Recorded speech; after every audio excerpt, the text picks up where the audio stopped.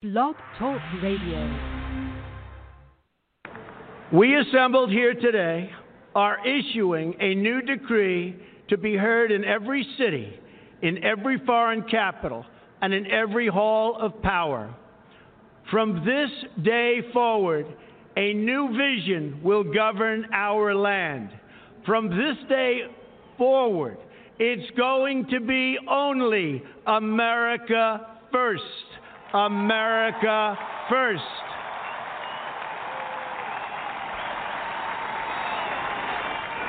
Every decision on trade, on taxes, on immigration, on foreign affairs will be made to benefit American workers and American families. We must protect our borders from the ravages of other countries making our products, stealing our companies, and destroying our jobs.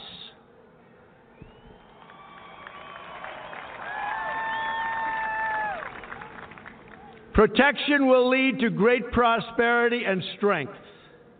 I will fight for you with every breath in my body, and I will never, ever let you down.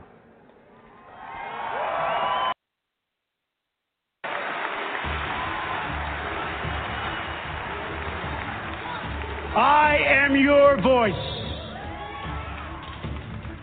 So to every parent who dreams for their child, and every child who dreams for their future, I say these words to you tonight. I am with you, I will fight for you, and I will win for you.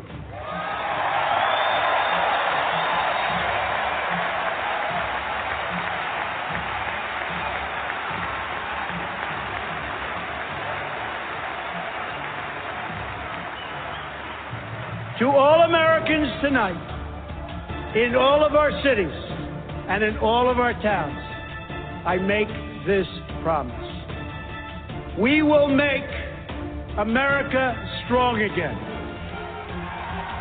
We will make America proud again. We will make America safe again. And we will make America great again. God bless you and good night. I love you.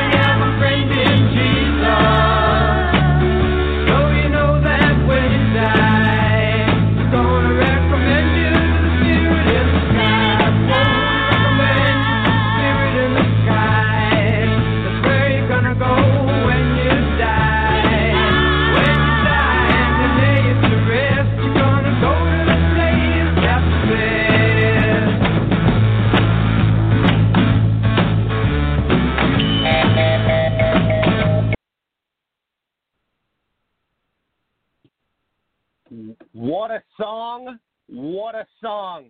Happy Tuesday, everybody. Thank you for tuning into the Rory Sauter Show. I'm Rory Sauter, your host. It is great to be back with all of you. I have missed you all since last week. I hope you had a fantastic weekend. I hope it went well. I hope it was productive. I hope it went accordingly. So much is going on. So much to address. So much to establish. Headline after headline. Huge show tonight. A lot of big, notable guests. Very, very exciting stuff. Everybody, first and foremost, I want to thank all my guests, my co-hosts, my audience, and sponsors. You are all incredible. The show is listened to in 25 countries and on 70 online platforms. And I'll tell you, we got a lot planned for the future of the Rory Sauter Show. We are signing deals with various networks. I have my own network coming out. And I will be, as I said, I will be announcing more about that shortly, very soon. I've been working on so many things. I mean, this quarantine and, this whole scamdemic has given me so much extra free time. I will say, guys, crazy times. I mean, just in the last 24 hours, all these videos that come out, all these, different articles. I mean, it's hard to wrap your head around it. It's hard to, stay focused. I mean, we're so distracted with so many different things. I want to get to everybody on the panel tonight. Huge show. We'll be having U.S. congressional candidate from New York, George Santos, award-winning author David M. Burke, U.S. congressional candidate from Michigan who just won his primary, Charlie Langworthy. Very excited to talk to him. Founder of Square Deal Committee, Joseph Contanen. Founder of Free and First Network and American Conservative Movement, J.D. Rucker. Political consultant John Steubens. Political candidate from Texas, Joe Walz. U.S. congressional candidate from Florida, Dr. Eric Aguilar. Political science professor and popular podcaster, Nick Giordano. Pastor and Dr. Rodney Evans. Political historian, Nick Cecili. Political activist, Equintal Middleton. Crime expert, Carlo Cavazzuti, and more. This lineup tonight, I want to welcome right now, I believe he's with us. Let's make sure we have crime expert Carlo Cavazzuti with us. How are you, my friend? What's going on? I'm good, Rory. How are you doing? I'm doing well, man. I'm just getting fed up and tired of all the bullshit going on, bro. All these looters, all these, thugs, these felons. They want to. All these people want to punish small businesses, but they're enabling all these jerk offs. I'm just tired of it, man. I mean, this whole scamdemic was only supposed to be a couple weeks. It's gone on 6 months now. I mean, enough is enough. And people ask me all the time, when do I think it's going to end? I got an obvious answer for everybody. After the election. This is political. This is bullshit. We've dealt with much worse in our life. I mean, there's things that have killed way more people, and you didn't shut down the damn economy. That female police chief, I think she was from Seattle or Seattle Police. Portland? Seattle Police Chief. Yes, Seattle Police Chief. We're going to get into that tonight. Awesome. Where I grew up. Awesome. I can't believe it. Move. Yes, she resigned. Something, I got a hold of her. I told her, I said, baby girl, you come on down to Texas. We will treat you right, but leave those progressive communist values back in Seattle because we don't play that shit here. Oh, it's so true. It's so true. And, you're in the best state of all. You're in the, I'm in Arizona, obviously, still the wild, wild west, Texas, Arizona, some of the most biggest American places on earth. But, we're in the proper areas, where people should, take our lead. We should set the example for these idiots that are running these liberal areas. And I'll tell you, when you're limiting law enforcement to what they can do and how they can approach the situation, that's dangerous for everybody. That is no longer a political matter. That's a matter about humanity, these law enforcement officers and the chiefs of these departments, if they believe in law and order, they ought to hit themselves in the crux of their arm and extend a middle finger to the mayors, the council, and everything else, and tell them to go take a powder, in a few other words. They need to go in there. They need to take these people out and take them down hard. They are not going to understand until we do this. If Seattle wants to turn into a city like Los Angeles, if Portland wants to turn into a city like Los Angeles, let them do it. Let them do it. But I'm telling you, the cops are all going to leave. They won't have to worry about defunding the police because the cops are going to leave. They're going to come somewhere where they're appreciated, and we will appreciate them down here in Texas.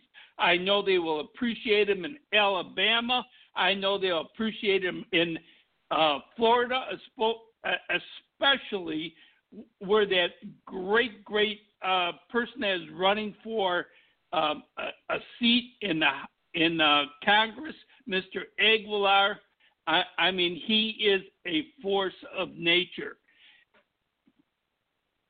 I agree, and here's what needs to happen.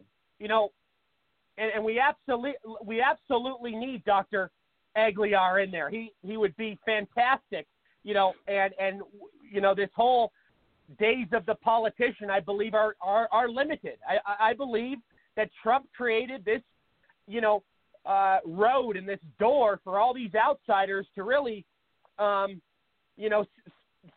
take their platform to the next level. I mean, because for the longest time we're so used to voting for politicians, and I think that's I don't think that's a thing anymore. I mean, we see on both sides, whether you love Trump or not, he really woke up people to the narrative that the outsider is really the most significant, and we see that with Bernie supporters and Trump supporters.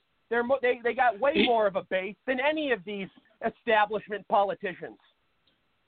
I see posts from Democrat after Democrat and Democrat groups walking away from the Democrat Party or saying Democrats for Trump because they are getting sick and tired of the bullshit. Right. They don't want this coming to their cities. And look at what happened. Look at what happened in Chicago the other night. I mean, can you believe that shit? And I really am I'm gonna go on a quick rant here. It's gonna be a really quick rant, and everybody, how I get. This stuff makes me more angry than anything on earth. You have Black Lives Matter pushing a message based on a fake narrative, based on lies. Supposedly they all went out and rioted and looted the other night because some black guy who was shooting at cops got shot back. I mean, if you're going to play stupid games, you're going to win stupid fucking prizes. Excuse my French. And by the way, I tell everybody on my show, don't use the F-bomb, like it's in style. If it makes sense, then go right ahead. But if you're that angry when you're going on an explanation or one of these sort of long rants like I am, sometimes it's necessary.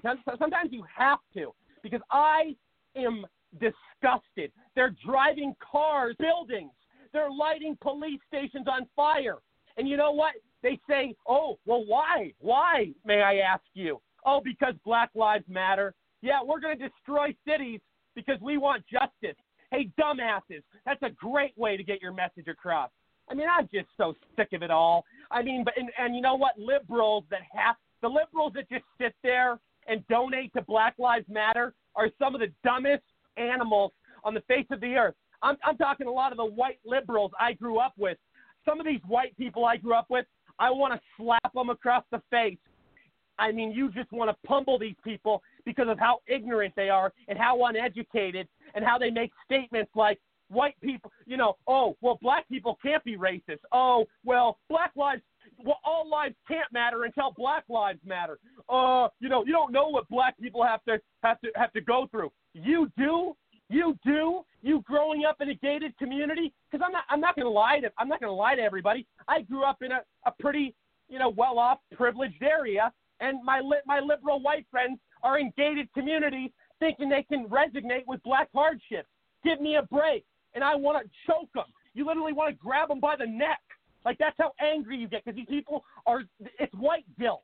The best way to describe it is white guilt, because they're still voting for these politicians that are destroying the cities. It's not a color problem. It's an ideology problem. Exactly. And, these people are not rioting and looting the buildings that of Republicans or whatever. I mean, they're rioting and looting the Louis Vuitton stores in Chicago. They're looting the Tesla dealership in Chicago. This isn't about Black Lives Matter. It never was about Black Lives Matter. These people don't give a shit about Black Lives Matter. Look who controls it. The 1% billionaires. The 1% billionaires control it. The same people that control slavery. And what color are they? People like what George color Soros. are they, Rory? Yep. White billionaires. And they're George Soros. Exactly. Those types. Yep. I mean, it's crazy. We got to talk a little bit about this Kamala Harris.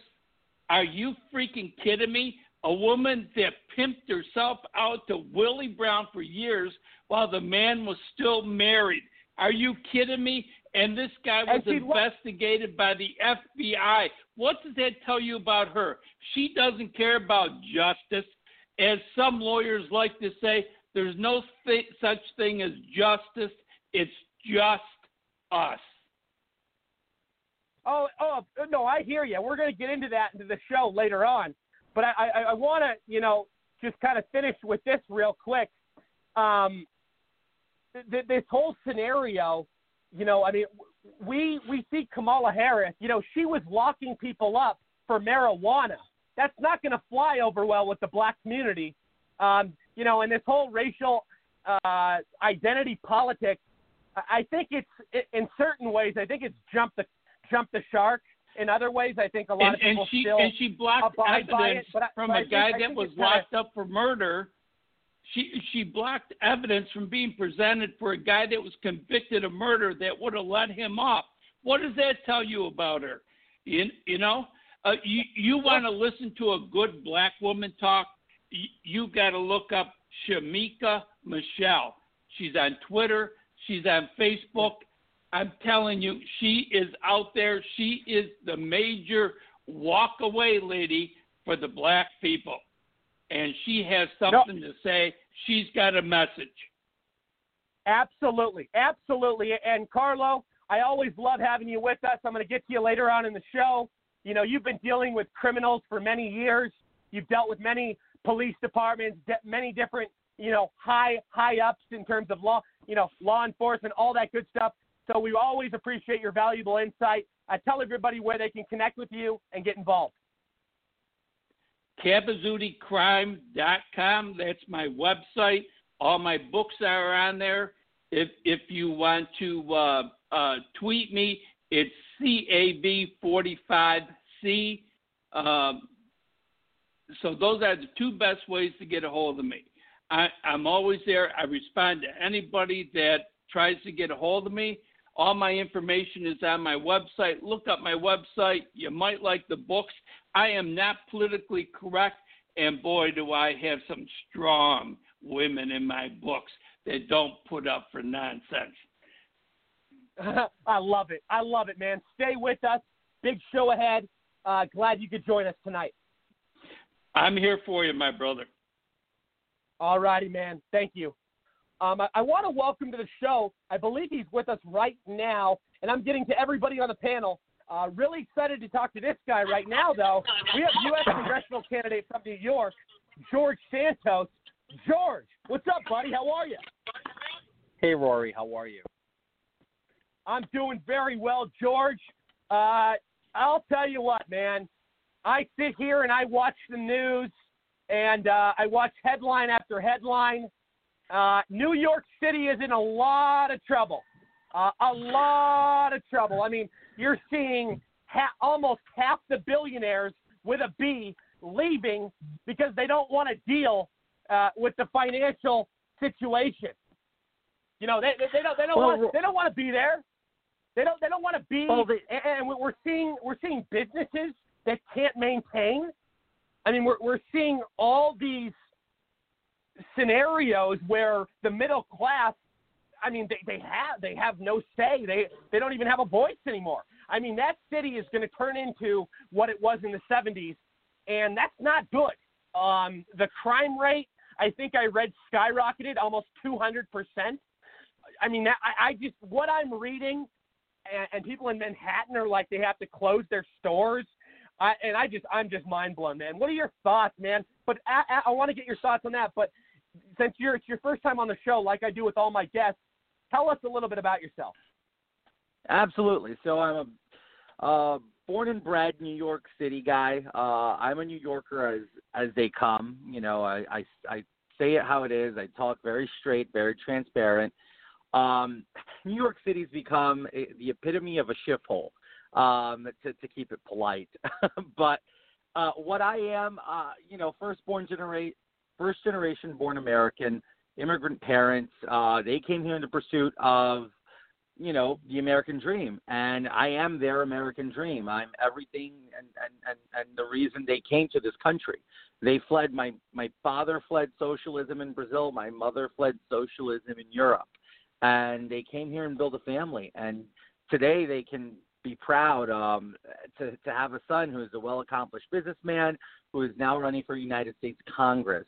That's something that wasn't in the cards for my family. We're a very middle-class, blue-collar family, and here's one of their kids running for United States Congress, right? So New York City guy, Queens resident, and everything you just said to piggyback on that and make it even more scarier.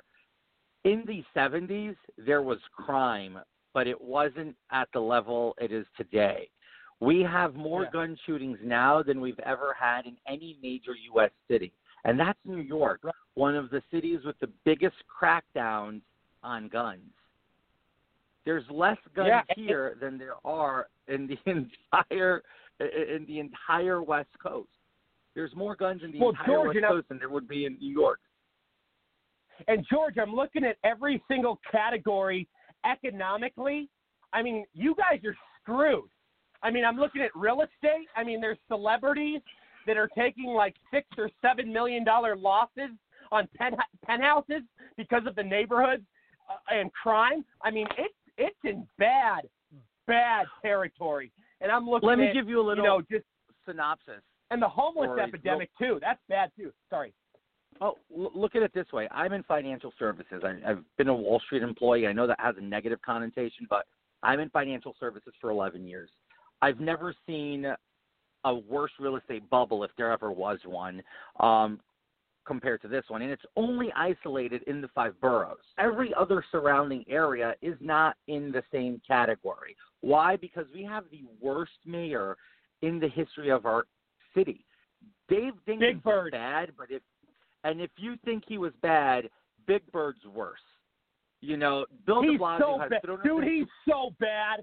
I mean, I can't even think. I mean, I'm going to tell you, George, and you probably knew this about me, or maybe you didn't. I moved to Arizona. I moved to Phoenix about 8 years ago, but I'm originally from Seattle, Washington, and I had to get the hell out of there. I'll tell you, the politics, the third world ideology, the politicians there have turned that place into a shithole. Excuse my French, but Durkin, I'll tell you, Mayor Jenny Durkin is pretty damn bad, but I think de Blasio may have her beat, but they're pretty close.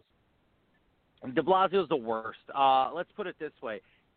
Him along with Governor Cuomo are a perfect recipe for disaster. One writes an executive order that costs the lives of thousands in nursing homes. The other one doesn't want to let businesses reopen and allow them to actually thrive. Then he wants to go on TV and say that it's the president's fault that New York City is failing, and if he doesn't give New York City a bailout from the federal government, that he's going to have to lay off 22,000 employees. Well, whatever happened to the $6.7 billion surplus Bloomberg left in the city coffers that he annihilated within 4 years of administration. What did his wife do with $1.4 billion from city funds with her Thrive NYC project, which is a complete failure? And they've cut back on education, they've cut back on the police, and still our deficit doesn't get any better. That's because there's massive corruption, massive exodus of high taxpayer dollars that are leaving the city into Long Island, Westchester, and the surrounding areas, and some just flying out of the state altogether to Florida, Texas, and North Carolina, because nobody can bear to live in the state with the absolute most inept and incapable, corrupt government that the city and state have ever witnessed. Where I'm running for Congress, Rory, it's the North Shore of Long Island. It's famously known as the Gold Coast, and it's also a smidge of Queens, where I'm a resident of. We are historically the safest neighborhoods of all of New York. And right now, I have to worry about Black Lives Matter's riot outside of my home because there is no police out there because they've been handcuffed to do nothing, while these criminals run at large all around the city. We are being held hostage in New York to the liberals, the far left, and the fringe Democratic Party officials such as AOC and Thomas Suozzi, who I'm running again. I can't stress it enough. If you're thinking of vacation in New York, don't. If you're thinking of moving here, don't. It's not a place to be, not now, not for at least the next 4 years, once we rid ourselves of de Blasio and have an actual good mayor come on in 2021 and clean up the city like Giuliani did in the 90s. That's the New York City we live in now, that a New Yorker will say, do not come here. It is not safe. You know, I was there the last time I was there. I was there for like 3 nights. I think like 3 nights last summer, and I was just, you know, appalled on how dirty the city was. You know, I've been there a few times. I've always enjoyed my visits there, but this last time, you know, it really was quite something, quite nasty, and you know, something that really is disgraceful is how these mayors and how these elected officials go and destroy their areas with all these third world antics and you know, ideologies, and then free handouts from the government. You know, I was just having a talk the other day with a political friend of mine who's, you know, really heavily involved, and I mean, it really is sick. It's sick stuff how they can just be that entitled, where they can just go make all these reckless decisions, and then it's a totally you know, it's like, oh, here, give me some money so I can go make some more reckless decisions. Give me some money so I can make more of an idiot out of this city or out of this state. You know, it's crazy. And I'll tell you, you know, the whole New York City situation, you know, it's sad. It really is sad because just like LA, just like the state of California, New York City, the state of New York was always one of those places that everybody was, you know, always was amazed by, always fascinated by, always loved and adored, and the culture goes back so far and so much history. But now you mention those places and people are like, ew, gross. You know what I mean? There's nothing amazing about New York anymore. Because of the politicians ruining it. You know what I mean? Yep. I mean, look, I'll leave you with this, Rory, just so you can think about it. In a city where a city that's responsible for literally 3% of the federal budget. That's how much taxes the city of New York generates for the federal government. We are responsible as one little city for 3% of the federal budget in tax collections nationally. To be this corrupt and to be in this much trouble, it scares me. We are 3% of the national federal budget of the United States of America. It's a big country for one city to be representative of 3%. And we cannot get our deficit together. We cannot have public safety. And now I'm going to have to bear between now and election days, seeing this entire city and state plastered by Biden and Harris signs all over the place, like if that was a good thing. Because we know it's going to be virtually impossible for Trump to carry the city or the state, but to have to bear with all the Kamala and Biden supporters just really made – it was the highlight of my day was finding out she was – I mean, I knew it all along kind of deal, but I didn't really think they'd do it. And now that I'm going to have to stomach it for the next 3 months, I'm not looking forward to the next 3 months. That's all I can say. Well, yeah, no, I hear you, man. I hear you. And it's – I mean, this woman has so many skeletons in her closet. I think it's a huge, huge mistake by Biden. I think he, you know, there were obviously better choices. I mean, this woman locked people up for marijuana. You know, that's not going to fit well with the black community. You know what I mean? Look, that's what happens when you literally go shopping for a VP based on identity politics. You don't have a lot of options. He made it clear he wanted a black woman. And his options were Stacey Abrams, Susan Rice, or Kamala Harris. Stacey Abrams doesn't have enough evidence. Susan Rice would have been a disaster because of the Obamagate that's starting. And Kamala Harris was the least worst of the three. It is what it is. And that's why I don't believe in identity politics, because you eliminate good choices. Look, I don't like Biden, but there were much better compelling options for VP that would have made it a little bit more serious. But no, they decided to really make it a circus, so they got Kamala. You know, that's all I can say. It's the circus ticket. Well, absolutely, 100%. And you know, before you go, I want to ask you, you know, since you're in New York, obviously this Jazine Maxwell, or however you pronounce her first name, I don't know. But, you know, this case is making big headlines. Obviously, today we heard she was just taken off suicide watch. She's in a New York City jail. We saw what happened with Epstein after they took him off suicide watch. What are your overall thoughts? I mean, we really need to get to the bottom of this because, I mean, I believe she's obviously spoken quite a bit to the higher ups in terms of, you know, law enforcement, you know, being questioned by some of these investigators. But I think there's a lot more that still needs to be spilled. What about you? So Ghislaine Maxwell is not suicidal. She was put on suicide watch because, just like Epstein, she's going to suicide herself and hang herself with a handkerchief or something like that. And they're going to try to make us digest that all over again. Ghislaine Maxwell should not be held in custody in New York City nor in the United States. She should be placed offshore where nobody of the big guns in the United States have a flying clue of where she is. She should be offered the protections of being in foreign custodianship, so that she is not murdered just like Epstein was, and doesn't go to the tomb with all the dirty secrets of the higher-ups in the control of this country. I'm not a big conspiracy theorist here, but I know she holds the key to a lot of careers being obliterated, and that goes from politicians, businessmen, and other influential people in this country. She should not be in custody in the United States.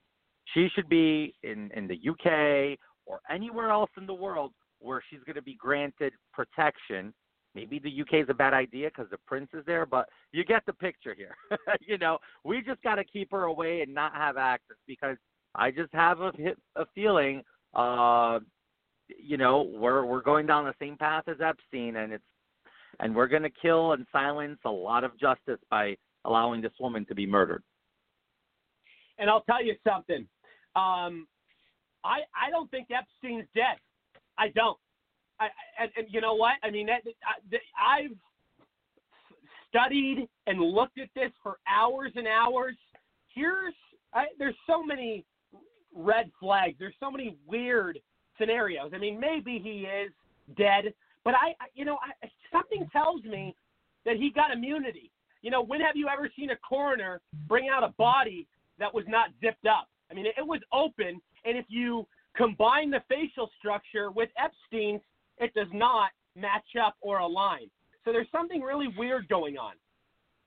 Well, look, let's put it this way. I won't go into the whether he's dead or not, but I will say this. I believe he's dead, and I believe he was murdered.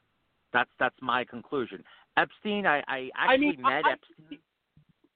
George, I go back and forth. Part of me, if he's dead, obviously there's no doubt, no question, he was murdered. But what if he's not dead though? It was such a weird process. Go ahead though. Sorry. Then he's at that famous island where Elvis is hiding all these years. But that's a whole different story.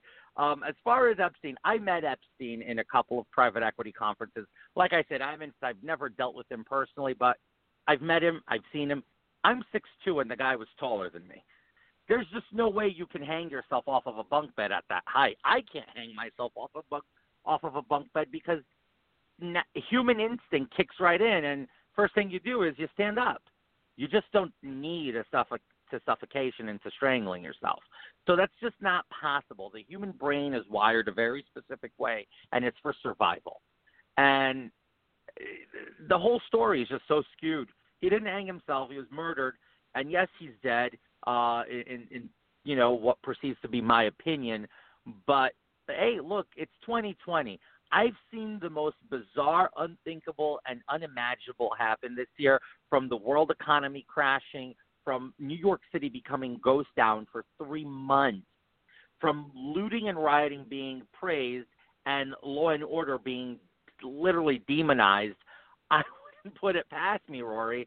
I wouldn't put it past me that he's still walking around us, and we're all like, oh, my God, the guy's alive, and we can't tell. So, you know what? It's 2020. Anything can happen. Well, let me ask you this. So, oh, my God, you just opened a whole nother quick conversation before I let you go. I want to ask you, what was he like? When you interacted with him, and here's here's the $1 million question, or even the $1 billion question. How did he make all his money? That is still a mystery. Not a lot of people can figure it out. Some people can. My research concluded to, he was getting all this interest off of investing all these large people's money. That's the only thing. What else? The way he was in bed, money is obviously, very simple. Yeah. The way he made his money is actually a very simple process that is considerably illegal today, but when he made it, it was totally legal. He was a liaison that got kickbacks from referring good investment deals. He'd take his money from his kickbacks, which is completely illegal today with the regulations the FCC have installed, but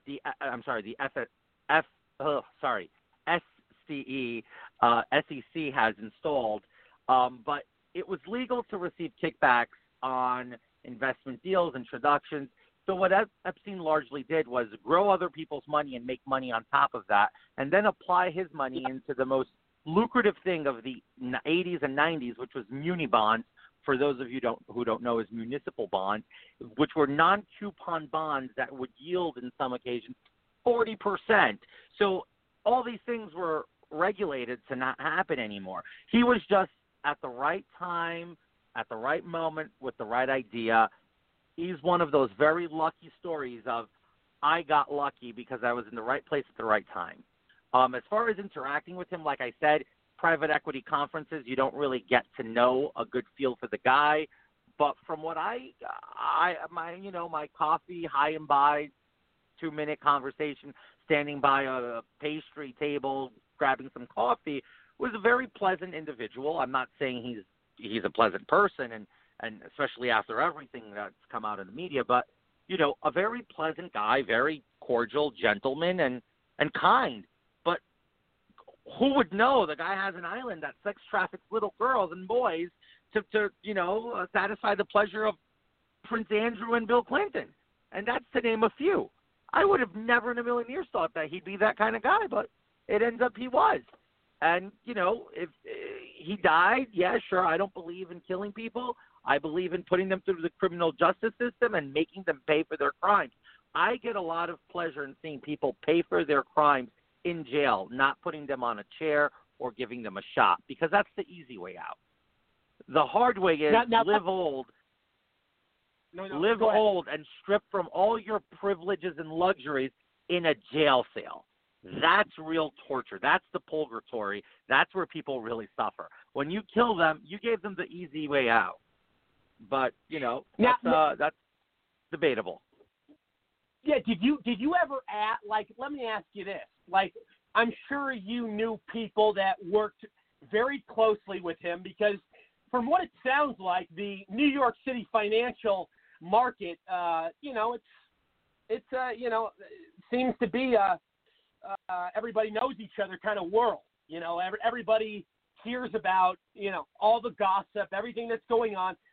Did you ever hear stories? Did you ever hear from other people, man, that guy you got to stay away from. He's a sketchy individual. He's involved with some, Go ahead. Well, look at it this way. When I was starting my career 11 years ago, he was already ending his and pretty much just setting it all off into his private equity fund, right? So only stories I've ever heard of Epstein are he does some of the best parties in the city, and again, drug-laced, sex-laced, whatever you want to talk about. But aside from the stories that everybody's heard, and that's pretty much public knowledge, I've never heard anything juicy, Rory. Unfortunately, I'm not that well, I'd say, connected with the elite.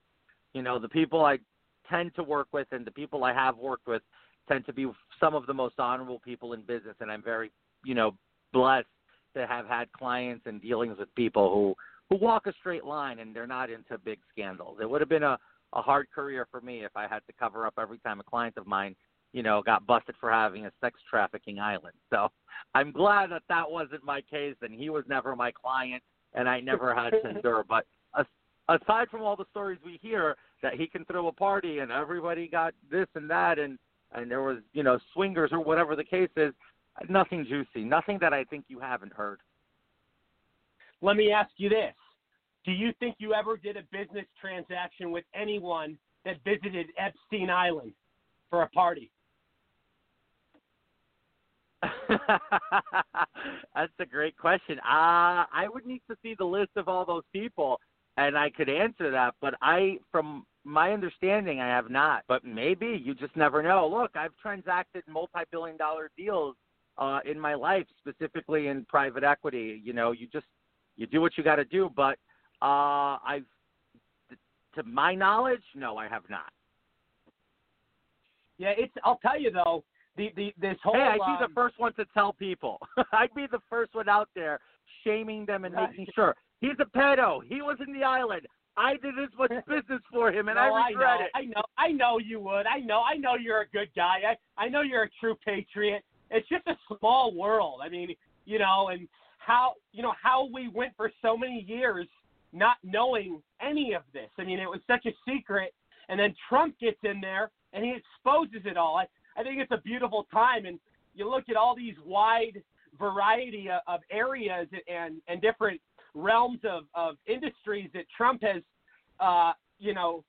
really, put on blast. I mean, he's taken out so many, whether it's Hollywood, whether it's Harvey Weinstein, whether it's Epstein, whether it's Bill Cosby. I mean, it goes on and on. It never ends. Well, look at it this way. Now, I promise I'll let you go, or else we can keep having this conversation all night long. Hey, we'll definitely. Hey, George, I'd love to make you a regular. Let's get you on here weekly. You got it. So just let me put this to you.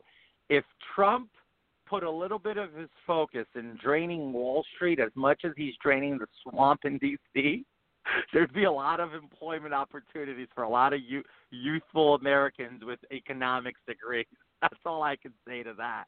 There's a lot to be drained in Wall Street. Oh, it's so true. And here's the last question, because I got to get to the next guest, and I got to take a commercial break. But what are your thoughts? Because you're a financial guy. You're in New York City. You're in the hub, the center of it all. Wall Street's backing Joe Biden. Let's get your reaction real quick. Absolute ludicrous. It's as simple as putting it this way. It's like getting a Christian to say he worships the devil. I don't understand it. How can you support the man who wants to destroy you? As a Wall Street guy myself, as a financial executive, I can't and don't understand a single person in this industry that can support Joe Biden. The company I work for, I'm not going to plug them because, don't want to get in trouble, but the company I work for, not one single person can understand how they're supporting Biden. If you look at Biden's policies and proposals, he essentially wants to end Wall Street as it is. And what people don't realize and the Dems have created a great narrative of Wall Street as evil, right? Wall Street is responsible for a third of the employment of the United States of America. Wall Street private equity firms own big companies such as McDonald's, Burger King, and so on and so forth. And those companies employ tens of millions of Americans. Do not think that Wall Street is as evil as everybody think it is. Wall Street is the biggest employer in this nation. It is the private equity firms. Now, does everybody get a fair share? That's a whole different story, and that's one of the aspects of capitalism. Idea makers make more money than the laborers and so on and so forth. But you know what? It is the small jobs that keep this country turning. It's not the big jobs. Because you remove the little guys from the equation, the big guys, they're not going to do the little job. The companies go under, and then that's it. So that's just how this country is built. To demonize Wall Street as the bad guys is absolutely crazy. And for Wall Street to support Biden is absolutely nuts. Any person hearing this, and they work in that realm of Wall Street or finance, and you support Biden, you need some serious education. Well, you're absolutely right. I mean, I can't understand it at all. I mean, if you compare just the stock market from when Obama was in there to Trump, I mean, it's night and day. I mean, it's quadrupled. It's more than quadrupled. I mean, I think, the highest. I mean, what did I read earlier? I think Trump is what in the Nasdaq, isn't he at like? Hold on, let me pull this up real quick. Bear with me, guys. Here it is, right here. Obama Biden administration only went up 4,000 points in 8 years in the Dow. In 3 years, the Dow went up almost 12,000 with Trump and Pence. I mean, think about that. Obama, Biden, only 4,000 in 8 years. Trump and Pence, almost 12,000 in just 3 years, 3.5 years. That's because that's unbelievable. Obama was the chief and commander of regulations. Deregulating the United States Securities and Exchange Commission was probably one of the smartest moves of President Trump. He deregulated this country and gave it back freedom to do business, freedom to grow. The Dow, the index was so strapped and begging for growth, and it just couldn't grow with so many weights holding it down. And Trump came in and said, well, what's the matter? Let's cut the cord. Boom, weights released, economy bursts. We're going to do it again. This pandemic, here's my biggest conspiracy theory. They tried to shame him. They tried impeachment. Nothing worked. They tried Russia, Ukraine, blah, blah, blah. Then they said, all right, it's plan Y, Z, X, whatever you want to call it. And then they called their best friends China and say, release the Kraken. And that's essentially the coronavirus. And here we are. Here's where we've gotten. And we've gotten eventually, even with the pandemic, Trump's still giving us back jobs, still giving us back the economy. You just can't beat a guy who's been a businessman and took his father's construction company to a whole different level. You just can't destroy the man. The man is a genius. And people like making fun of him for that, but it's true. Donald Trump is a genius. Yes, absolutely. I'll tell you what, George. I love talking to you, man. You are awesome. I'm rooting for you, praying for you. You got my vote. If I lived there, I would help you out any way I can. I still will. let's definitely tell people where they can donate, where they can get involved, all that good stuff. Absolutely. Rory, the biggest support you give is giving us a platform to reach people, so thank you for that. Anybody interested in getting involved and learning more about the campaign, just go on to george4ny.com, and that's FORNY.com, or check me out on social media at Santos4 Congress. I'm on Twitter, Facebook, and Instagram. Always willing to have conversations. My phone number is on Facebook. You can easily pick it up. Give me a text. Give me a call. I'm always willing to talk to people, exchange ideas, and it's about building a campaign from the people for the people. And thank you very much for the opportunity to get my voice out there for people who know me a little bit more. Thank you so much, George, and you're a great wealth of information and great insight, just such great value. We will make you a regular. Let's get you on a weekly basis. It's great when you get a Republican inside of the Democratic den, right? I love it, dude. I love what you're doing, and what you're doing, speaks volume and definitely carries a lot of merit. And people are waking up. People are going to see that more and more every day that this is not so much about politics. This is about saving America. This is about saving neighborhoods. This is about keeping people safe. You know what I mean? It's America first, baby. Absolutely, man. God bless. We will talk to you soon. Thank you, Rory. Absolutely. I want to welcome to the show. We have U.S. congressional candidate from Florida, Dr. Eric Aguilar. Great friend of mine, great friend of the show, doing a lot of big stuff right now, out on the campaign trail. He looks very promising. Looks like a optimistic future. I've always said that Eric belongs in Washington, and guys like him, outsiders, is really a huge trend right now. But Eric, what's going on? What's new? Hey, how's it going, Rory? Thank you very much again for having me on the show. Absolutely, my friend. Really good to have you back. Appreciate it. Give us an update. What's new? Yeah, sure. Well, again, Dr. Eric Aguilar running for Congress in the Florida's 4th District, which is Nassau County, east side of Duval, and St. Johns County, which some will know for Fernandina Beach, Jacksonville, and St. Augustine. So, a lot of things have been going on the campaign trail because here in Florida we're going to have primaries on August 18th. Right now, I'm up against an incumbent, but of course, you could think of Joe Biden, that's what this incumbent is. He really hasn't done that much. Correct me if I'm wrong, that's next week, right? Next Tuesday. That is next Tuesday, 1 week away. So we've been hitting the pavement, hitting the ads, hitting a whole bunch of things.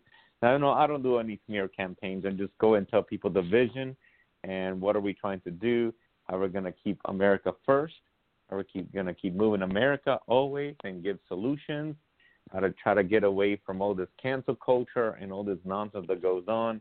We should be focusing more on our families and a pathway to the future, keep building our economy, keep moving forward with education, get better curriculum, monitor the curriculum, monitor these textbook publishers that are out there, look at teacher strategies and also first teacher training. We're looking at also public safety. What is the future of public safety to actually keep doing things of keep funding the police, keep funding the right type of resources, do community programs that actually can help out, because the police are there, but you still need communities to go take care of each other in that sense. So how we're going to focus on that area. We're also focusing on military and veterans, bringing a VA hospital here to the northeast region of Florida. We have over 150,000 veterans, and we don't have a hospital. We have to go to Gainesville, and it's been quite a bit of a trip, even on myself. When I retired from the Navy after 20 years, it's always been quite a bit of a hassle. We need to go and fix a lot more of the internal problems in the VA. Looking at the turnover rates, start getting physicians and start doing a whole bunch of different things. So we're out there in the campaign trail, and basically we're going to do a lot better things to keep focusing on America first, because I've always been a believer we need to fix our communities first before we even give any money to any country. It always seems logical, right? We're not going to keep sending money out there. We need to focus on America's community at the end of the day. And right now, I just actually had a baby girl. My wife, she had the baby last Congratulations, Thursday. So. my friend. Congratulations. That's so cool. I saw that, and I was just so happy for you. And she's beautiful, and just what a great treat and gift. You know what I mean? And you're really doing a lot of amazing things for America. So it's perfect timing. Oh, it's great. I mean, this is my sixth child, so I have 2 boys and 4 girls now. So she's my 6th child, and people should think about it. And I put in my post, and some people are saying, "Oh, you're kind of politicizing that a little bit more." But it's like I wasn't politicizing because this is where we're at in our country. We're for a president that wants to keep our babies and wants to fight for our babies, and now we have a candidate that a do-nothing candidate that basically want to increase abortion and Planned Parenthood and wants to kill our babies. This is where we're at in the country at times. And I'm for a president that wants to fight for our babies. They want to keep our babies and not put taxpayer dollars on a fake Planned Parenthood. That's not even an organization that it should be just like a baby kill factory. At the end of the day, that's what it should be called, but it's not Planned Parenthood. This is where we all have to think about where we got at in this country in the crossroad of this election. Of course, mine is in August, but November 3rd is going to be a very crucial election and to keep winning. So what are we actually going to do here in the district? And people don't realize this at times, that your district leader is very, very critical in all these elections also, especially the presidential election, because this is where you rally up a lot of the base within the district and even your local offices. You start rallying everybody up so that way they could go to the polls and actually keep focusing on America first. So this is where I have actually seen on elected leadership in the districts, or those that are running for candidates. This is a pledge that we all need to take in our district to keep those numbers up and keep re-elect President Donald Trump, because he is an America First president, and we need to send this message all around in 2024, 2028, that it is, and beyond, that it is for America's future. And communism, Marxism, all this socialism, all this nonsense, this needs to go out the window. We shouldn't even be dealing with these issues. We should be focusing on the future of America, future of our families, and actually provide real solutions, not all this nonsense that's going on around the country. I agree. Amen. And, I was going to bring up to you, you were talking earlier, and I think we got kind of cut off for a second about your opponent, just as radical, just as idiotic as Biden. I mean, that's what you're going up against, right? Yeah, it is, because you have somebody that he's a Republican, but he had a majority on 17 and 18 and didn't really do anything. And I don't believe that in any position. It's part of me in the Navy. When you become a rank, there's no such thing as a freshman rank or a junior or anything like that. That is only in your head. When you take that position, you lead. It doesn't really matter. So I know they keep saying, oh, Paul Ryan, but hey, that person is his own person. He's a district leader. He should be taking that and moving forward, not basically waiting for things to happen. In this country, we already have seen you make things happen. You don't wait for things to happen. And that's what some of them have been waiting for. And those that are waiting for that, they need to go, especially if they're not, they say, yeah, I'm for Donald Trump. In the meantime, they don't do any legislation that is for America first. In my opinion, actions speak louder than words. And we have heard too many politicians just go out there and start talking instead of actually doing stuff. And this is where we're at, rubber meets the road. And this is why we hired Donald Trump, and this is why we're going to hire him again for another 4 years. Amen. Very well said, Eric. I know you have a busy night, and I know you're doing a lot of stuff on the campaign trail. But we will get you back here Thursday. Tell everybody where they can get involved, where they can connect with you, all that good stuff. All right, no problem. First, shout out to Carlo. Thank you so much. He's a great guy. He's always tells us how he is. I love him for everything that he does. So thank you very much. For me, ericforcongress.com, ERICKFOR. This is where you can see all my information. I put everything out there. I just don't put the issues, but I put solutions that will drive forward an America First vision. So that will be good assist. Remember, your legislative is one thing and your executive branch is another. So we could still work together, but your legislators still make the laws not hide and not do anything. So we're not going to hide. We're actually going to do great things for the people in the district and also for the country, and to keep moving forward, America first always. Amen. Amen, my friend. Well, God bless you. I'm rooting for you. You know, you got my support. You know, Thank you. We need people like you in DC, and keep up the good work, and we will talk to you on Thursday. You know, I appreciate really, it. Really and then also one more thing. Yeah, go ahead. One more thing, Rory. I am actually self-funded. I don't ask people for money. I ask for their vote, because that's very, very important. Votes win elections. I love it. So anybody here out in the 4th District, go vote. And it looks as of now that you're going to be the nominee. I mean, that's what it looks like. I mean, you pretty much are the favorite. And then that's what it is that the people will tell, and that's what we're going to fight for. We're always going to fight for the people, fight for our rights. We're not going to give up our rights. So we're always going to keep fighting for them. Amen, buddy. Amen. Well, love it, man. I love it. Everybody, I'm going to take a quick commercial. We're going to be right back. Big night on the Rory Sauter Show. Lots of people to get to. I will be getting to everybody. Many, many notable names. Very, very excited. We'll be right back. TGI Friday's famous sizzling entrees that you know and love, like chicken, shrimp, and cheese, just got even hotter. With new delicious tastes like whiskey flat iron steak and the tastiest sizzling street noodles. Hurry in. Now starting at only $10. We bring the sizzle like no other. New sizzling entrees starting at $10. TGI Fridays, the home of endless apps. Endless apps every night, 9 p.m. to close. Hello, everybody. This is Rory Sauter from the Rory Sauter Show. Are you an aspiring entrepreneur? Do you have an app idea? Do you want to save money? Well, I got great news for you. My company, GetYourAppBuilt.com, charges a fraction of the cost compared to anywhere else. And all of our work is the same amount of professionalism you'd see from any other company. Please visit our website, GetYourAppBuilt.com, for your free consultation and contact us today. Thank you. Hello, everybody. This is Rory Sauter from the Rory Sauter Show.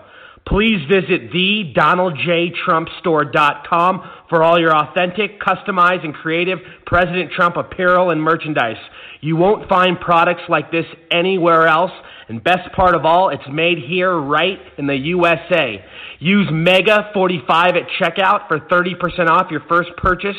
Again, visit thedonaldjtrumpstore.com today for a wide variety of great selections. Thank you. She's still the one for you, and Cialis for daily use helps you be ready anytime the moment is right. Cialis is also the only daily ED tablet approved to treat symptoms of BPH, like needing to go frequently. Tell your doctor about all your medical conditions and medicines, and ask if your heart is healthy enough for sex. Do not take Cialis if you take nitrates for chest pain, as it may cause an unsafe drop in blood pressure. Do not drink alcohol in excess. Side effects may include headache, upset stomach, delayed backache, or muscle ache. To avoid long-term injury, get medical help right away for an erection lasting more than 4 hours. If you have any sudden decrease or loss in hearing or vision, or any allergic reactions like rash, hives, swelling of the lips, tongue, or throat, or difficulty breathing or swallowing, stop taking Cialis and get medical help right away. Ask your doctor about Cialis for daily use and a free 30-tablet trial. Packaging. I'm Ray, and I quit smoking with Chantix.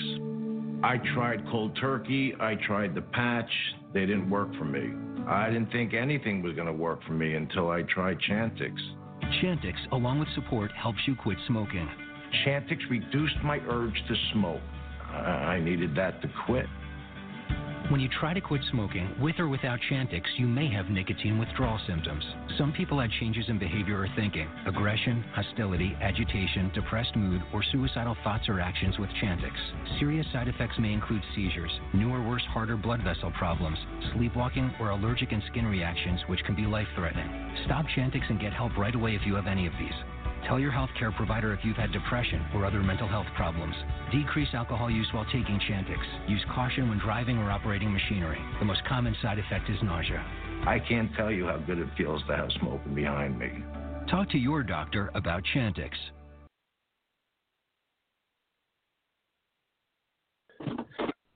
And we are back. The Rory Sauter Show, coast to coast, worldwide. Listen to it 25 countries on 70 online platforms. Everybody, it's a beautiful night coming to you live from Phoenix, Arizona. Oh, man, I'm loving the summer, though. I'm loving it. 100 degrees, boiling my ass off. But I'll tell you what, much better than the cold, I will say, and way better than that humidity stuff, man. I'll tell you. I want to welcome to the show. He just won his primary in Michigan, and he's back with us. We haven't had him on in a while. U.S. congressional candidate Charles Langworthy. Charles, what's up, man? Congratulations, by the way. Thank you very much, Rory. Can you hear me? I can hear you very well. Can you hear me? Okay. Just wanted to let you know because I got a really loud crackling on my end. It sounds like I'm in the middle of the worst electrical storm, and I'm listening on AM radio. But as long as you guys can hear me, I'm good. Yeah, I don't hear. If anybody else on the line hears anything weird, please send me a text message because I've had one other person tonight say there's like a cracking sound or something. I don't know what the hell it is. Yep. It's news to me, but I don't like the sound of it. I'll tell you, I want everything to be clear. Dude, welcome back. You've got so much on your plate, man, and you've worked your ass off. You're going up in I did. a big race in Michigan. Tell everybody, obviously, a little bit about yourself because you haven't been on in a while, and then tell us about this race. Well, I'm a constitutional patriot, and I really looked at the ideas of our founding fathers that inspired me and my belief system. Growing up, I didn't really look up to sports figures. I looked up to Thomas Jefferson, Samuel Adams, George Washington, and the whole bunch. The teachings of liberty have been, the strongest influence in my life. Besides the teachings of Christ, of course, which, of course, the teachings of liberty were formed. Our founders formed them with the teachings of Christ that they understood as well. So, I want to have a country that is based completely upon liberty, freedom, and justice, and we need to get back to the Constitution and getting back to what this country is great about, and that's being prosperous. And that prosperity comes from liberty, and that's something we've totally lost right now. I mean, we are under a full-fledged communist assault here in this nation, and I'll be damned if I'm going to let my children grow up in a nation like that. No, absolutely. And who are you facing? Who are you facing? I'm facing Andy Levin. Mr. Levin is a member of Congress who is really buddy-buddy with the squad, and he's actually a very, very dangerous man. What makes him so dangerous, though, is the fact that he flies under the radar, and not too many people know about him. But he's one of them behind-the-scenes kind of guys that is very detrimental to our society. He was one of the sponsors of the New Way Forward Act, which, of course, that was that act that it thankfully wasn't passed, but Congress drafted up to pretty much bring people that were even convicted of felonies here in the United States and deported after their 5-year felony, 10-year felony or whatever, and bring them back here to the United States on taxpayer money. They would find these people in whatever country they went back to and fly them back to the United States on taxpayer money and set them up with a place to live. And we're talking, people that have committed manslaughter, rapes, armed robberies, stuff like that. So that's how dangerous of a man Mr. Andy Levin is. Yeah, no, I'll say, it sounds like a dangerous situation. And for people that don't know, what areas does it cover of Michigan? I am in the north, just the northern suburbs of Detroit. My district borders Detroit to the north, and it covers southern Macomb and southeastern Oakland counties. And Charles, so you won your primary. Really, that's a really good sign. Really, really good indication. What's the demographic there in terms of how people vote? Moderate? Is it left? What's the scenario? It's changing. It has been a historically blue district for many, many years. We are factory workers. Growing up here in the Metro Detroit area, especially in Macomb County, everybody had a 1 degree of separation of somebody that worked in the UAW on the line.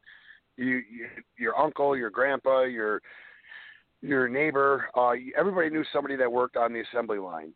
That's not the case now. Now you have to go through 2, 3, 4 degrees of separation to find somebody who's still working on the assembly line, because all of our jobs have been shipped to Mexico, China, and wherever the hell else.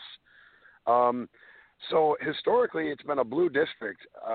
It really seems to me that it is more independent, and I say that as independents that vote Republican, but they're independents that are sick and tired of the corruption on both parties. Let's face it, the Republicans, they're definitely far from perfect. We got our Mitt Romneys, we got our Paul Ryans, and we got a bunch of them on all levels of government. And those are the turds that need to get out of office, because they're very dangerous, because they make people think that, oh, well, they're Republicans, so they're okay. But no, actually they're not. They need to go because they're self-serving. They're not as bad as the Democrats, but, the establishment GOP rhinos, they definitely need to get out of there immediately as well. Absolutely. I agree. Now I have a really good question for you, and this might be interesting to you. But do you think the way Governor crazy, smelly feminist Whitmer has handled the situation in Michigan has made these people shift in certain ways? I mean, obviously, the Democrats, Obama administration drove away the factories. I mean, we know Michigan's a very hot spot for manufacturing, but don't you think Whitmer has contributed to people really running away from the Democrat far left, especially where you're running? I mean, they're seeing how she's treating that state. Yes, especially small business owners, restaurant owners, but small business and restaurant owners have been hit especially hard around here. We were under lockdown, some of the strictest lockdowns. Our lockdown started on March 23rd, and the stay-at-home order was not lifted until the riots. Once the riots started, June 1st, she got rid of our stay-at-home orders. And Charles, I remember, you know what's great about Michigan? I love Michigan, by the way, and I want to tell you, you guys were, as far as I can recall and remember, because I'm a news junkie. I mean, I follow the news every 15 minutes. I'm obsessed with it. I have to know what's going on. It's part of my career. But I'll tell you this. From what I remember, you guys were the first people to start the Open America protest when you guys went to the Capitol, because the restrictions she was putting in place were so harsh and so unethical and so third world that you guys really needed to make a statement. Yeah, and what really kills me is especially about the April 30th rally, where we all had our firearms, and they were like, oh, they stormed the Capitol with their firearms. No, we walked into the Capitol. The police were letting a couple people in at a time, and they were all like, hi, how you doing? And we're like, how you guys doing? And everything was good. And I really loved how they claimed that there were Nazi symbols up there. In essence, there were, but the only one picture, and it was a picture of Gretchen Whitmer dressed as Adolf Hitler, but it was in no way, shape, or form any supporting of Nazis. It was calling Gretchen Whitmer herself a Nazi. I'll tell you what, I would hate to be married to that. You know what? We could think of all the names in the world. We could think of all the names in the world, and I was about to say something that I'm gonna refrain from. I'm gonna use self-control, but I'll tell you, she's one piece of work. And she's given, I think, every governor in America a run for their money for the worst possible title. I mean, she's evil. And even Biden was considering picking her as a VP. She was in the consideration. What a joke. Yeah, well, one of the real terrible things that she's done is she has pretty much claimed that racism about this virus on levels that are just unfathomable. She has a racial disparity task force, which she's a racist. This racial disparity task force pretty much is out there saying that the doctors and nurses, when black folks go to the hospital, that doctors and nurses just like throw them in the corner and don't take care of them. That's absurd. Yeah. I don't know any doctor that would ever treat any human being regardless of their color like that. I mean, that's just completely insane. Oh, yeah. I mean, it's absolutely mind-blowing. And, your district, let me ask you this. I think everybody, wants to know this information, and I think it's pivotal. And if I had to guess, I could probably assume the top three, but tell me the top three main priorities that you would put forth your first day in office, and obviously the top three troubles you face. The top three troubles we face is putting down this communist insurrection. That's number one. Eventually, of course, we need jobs and everything, but we need to restore the republic and get back to the Constitution and the ideas of our founding fathers. So, putting this communist takeover down is the first step in restoring our country before we could even do anything else. Secondly, I really want to end abortion, and I want to grant personhood to children in the womb. That needs to happen as soon as possible. We don't need any more innocent children being killed and murdered in our society. I mean, you can't get any more evil than killing a baby.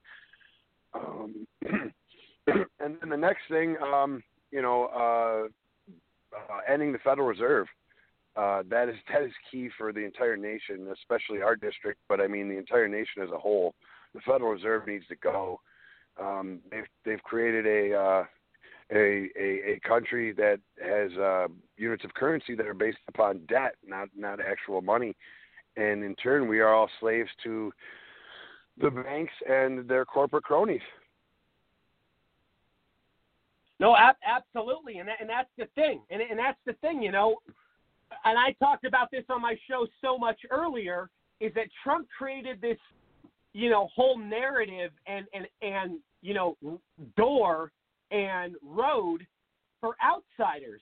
I mean, guys like you and guys like so many people I have on my show that I'm loving this. I'm loving this because what's frustrating is for the longest time in our history, the norm was us voting for establishment politicians. And I really think the day of the politician, like I've said many times, is limited on both sides because both sides are fed up with it. Yeah, absolutely. And, and that's another reason, not just for Trump, but all the real candidates that can't be bought.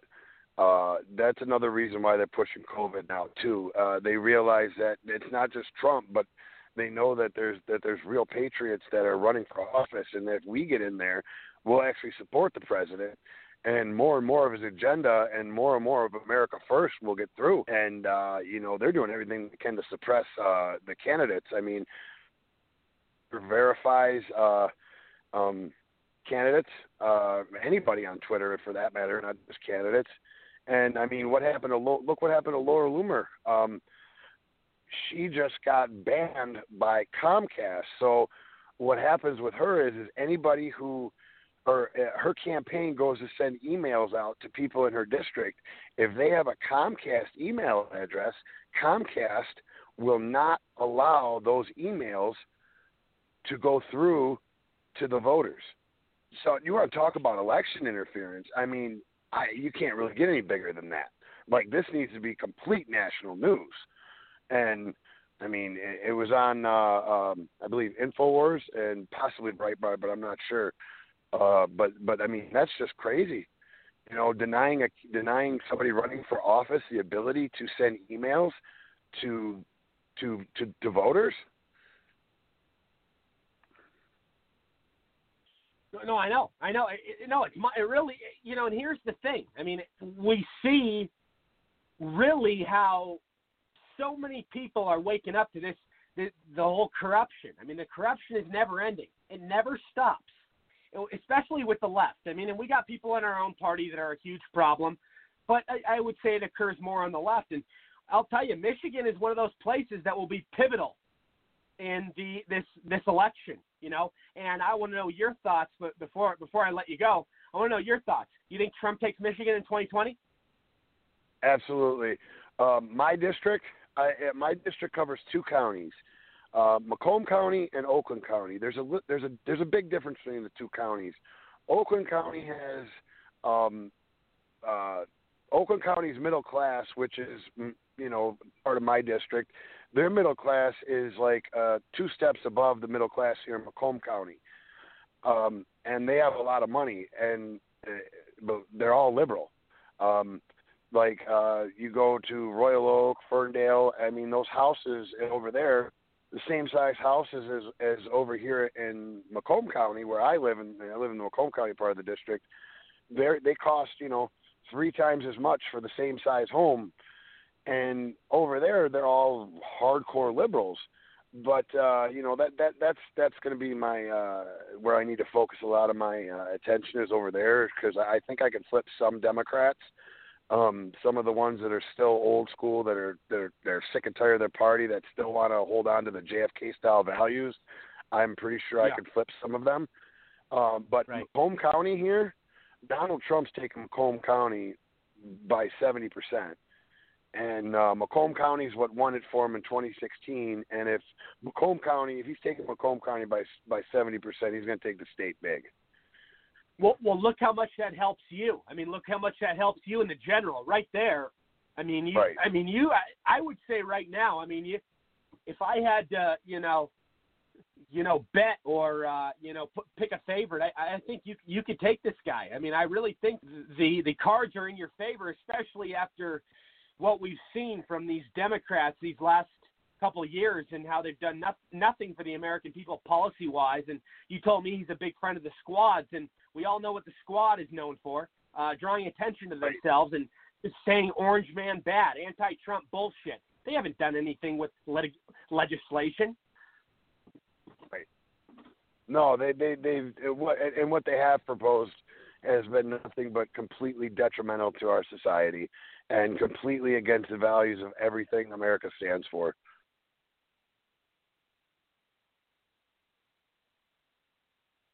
But we are going to take this country back, my friend, and 1776 2.0, it's coming like a freight train, and that's why they're scared. That's why they're desperate, and you can see it on every move and everything that they do. Every move they make and everything they do, you can see it on their faces that they are beyond desperate. I mean, they wouldn't be censoring conservatives the way that they are if they were not desperate. No, I agree. I absolutely 100% agree. It's a crazy, crazy time. I want to have you back. I want to have you back very, very soon. Let's go on here in the next couple of weeks. Tell everybody where they can get involved with the campaign, contact you, all that good stuff. Yes, you can check out my website at www.langworthyforcongress.com, and that's for as FOR, so Langworthy, FOR, Congress.com. And, you can follow me on Twitter at LangworthyUS9th, or check out my Facebook page, Charles Langworthy for Congress. And, I know a lot of people are not in my district that can't vote for me that are listening, but, I'd still be representing all Americans. And, this is a forgotten district, and the party itself is not going to be putting any money into it. It's just the way it's been for the past 50 years here. So if everybody could go and give me $5 to $10, anything helps, like literally anything. I need signs, I need literature, I need all this stuff. So, I really appreciate $5-10 from everybody, or at least a few of the listeners, and we'll take this country back, brother. Absolutely, my friend. Amen. Alleluia. And we will talk very soon. God bless. God bless you. All righty. Thank you. I want to welcome.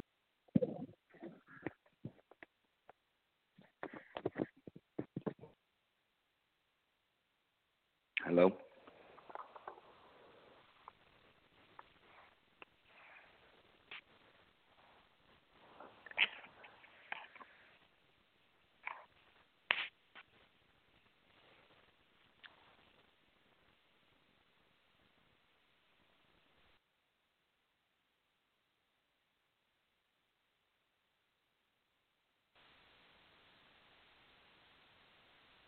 Hello?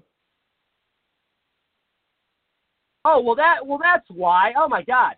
That's what, guys, wow. How foolish am I? How foolish am I? For the last minute, I had my microphone on mute. Holy shit. How does this stuff happen? It probably was because I was so distracted with the spider that was crawling next to my face in my studio. No joke, everybody. Let's go back. I want to welcome political science professor and popular podcaster. He's also worked in law enforcement, Nick Giordano. Nick, what's going on? Hey, Rory, how you doing? Doing good, buddy. Doing very, very well. Sorry about that. I mean, there were some technical errors going on there. But, man, we haven't talked to you in a while. Been a few months. 411, what's new? Oh, it never ends. I'm busier now than when before the lockdowns. That's the crazy part. So just working on the podcast. Now I got to transfer all my courses to virtual because in the fall my college is going all virtual, which I can't stand, and it's just a scam on the students because they don't learn anything with distance education. And just trying to soak in all the political news that comes out day in and day out at a rapid clip. No, and I hear you. And here's the thing. You know, you worked in high-end law enforcement in New York, and you see what's happening right now. You're probably appalled, disgusted. You're a New Yorker. You know, you probably heard my guest earlier in the show who's running over there for office. I mean, it's crazy. And it's not only New York. I mean, it's my home city of Seattle. You look at Portland. You look at Chicago the other night. I mean, this is a disgrace. Every major city controlled by Democrats. Every major city controlled by Democrats. Now, I wasn't in law enforcement. I was in Homeland Security and Emergency Management. One of the things that I did was intelligence analysis. But what you have going on right now is a coordinated effort to destroy American cities, to destroy the American economy in the hopes that it takes down America herself. That's what this is. It's all a big push for socialism. And what the media never covers is all the groups that are organizing these events. You have the Democrat Socialists of America, you have Antifa, you have Black Lives Matter, you have the Movement for Black Lives, you have the Party of Liberation and Socialism, but the media never brings it up. They never do. They never do. I mean, where's the what? You know, and CNN made probably the dumbest comment. I think it was yesterday or a couple days ago. Brian Sauter. You know who I'm talking about? The big soy boy, the big wimp. They're saying, Humpty Dumpty. Is there any network that is not pro-Trump? And I'm laughing to myself. I mean, and I thought this was a parody. I thought this was an article from The Onion. And I want to go slap that guy in the face and say, every network hates Trump. There's no pro-Trump networks, you moron. What the media is so fake. The narrative, I mean, it's disgusting. You know that. Well, it's not that they're fake. They're an extension of the Democrat National Committee. That's what they've become. And they live in their own little bubbles. The reality is Harvard did a study. Now, Harvard is not your conservative bastion, but Harvard University did a study. 94% of all news stories towards President Trump are negative, meaning just about every story that comes out is negative. Kim Jong-un gets better coverage in the United States than President Trump does. No, I know. No, it's true. It's sad but true. You know, there's no doubt about it. It's a crazy situation, and how do you? I mean, look at race relations right now. I mean, look at what Democrats are trying to do. They're trying to divide us on race. I mean, you see these people, you know, destroying the streets, not allowing us, not allowing people to open their businesses, but people can loot and, do all these crazy terrorist acts all day long. I mean, it's all about political power. It really is. It's crazy. Well, there's always been a socialist push in the United States. Now, it was never that popular, and the idea of the workers revolting against the top-line business owners never came to fruition for the communists within our society. What they have done is they've decided that race is the angle that they're going to use. They're going to use race to tear us apart. And when you look at these groups, that's what's so concerning, because it's in their own words. You can look at their charters online. And when you look at what they're trying to do, it's no different than Al-Qaeda or ISIS. Now, obviously, Al-Qaeda and ISIS, they're fanatical Islamic terror organizations, and they are much more brutal than the groups here in the United States. But they have the same goal in taking down the United States. They want to destroy and decapitate the United States and then rebuild a society in their vision. Now, the end games are different, but if the goal is the same to take down the United States, I don't know why it's not being taken more seriously, and I don't know why the media is not covering it, because sooner or later the movement's going to eat them as well, and they just don't realize it. That's how short-sighted they are, and that's how much hatred they have for the president himself. Yeah, and tell everybody, this is really something I wanted to talk to you about, Nick. Back in the day when you were working for, correct me if I'm wrong, it was Homeland Security in the state of New York, and you were quite involved with some big stuff. How has everything changed since you were in there? I can only imagine that it's completely backwards and nothing compared to your times when you were. Yeah. Thank God I left when I did. So when I was there, we actually had competent people in the high-level positions that knew what they were doing. Since I left, I still have friends that I speak to on a regular basis. And what's happened over the years is a lot of the people I knew either retired or switched positions or got better jobs in other states. And so it's all political appointees of the governor. And that's all you have. You have a lot of political hacks in a lot of these different positions. I mean, we worked closely with the NYPD when I was in New York State. And I can tell you now, the NYPD commissioner, Dermot Shea, I mean, it's disgraceful that he doesn't even stand by his officers and have the back of his officers.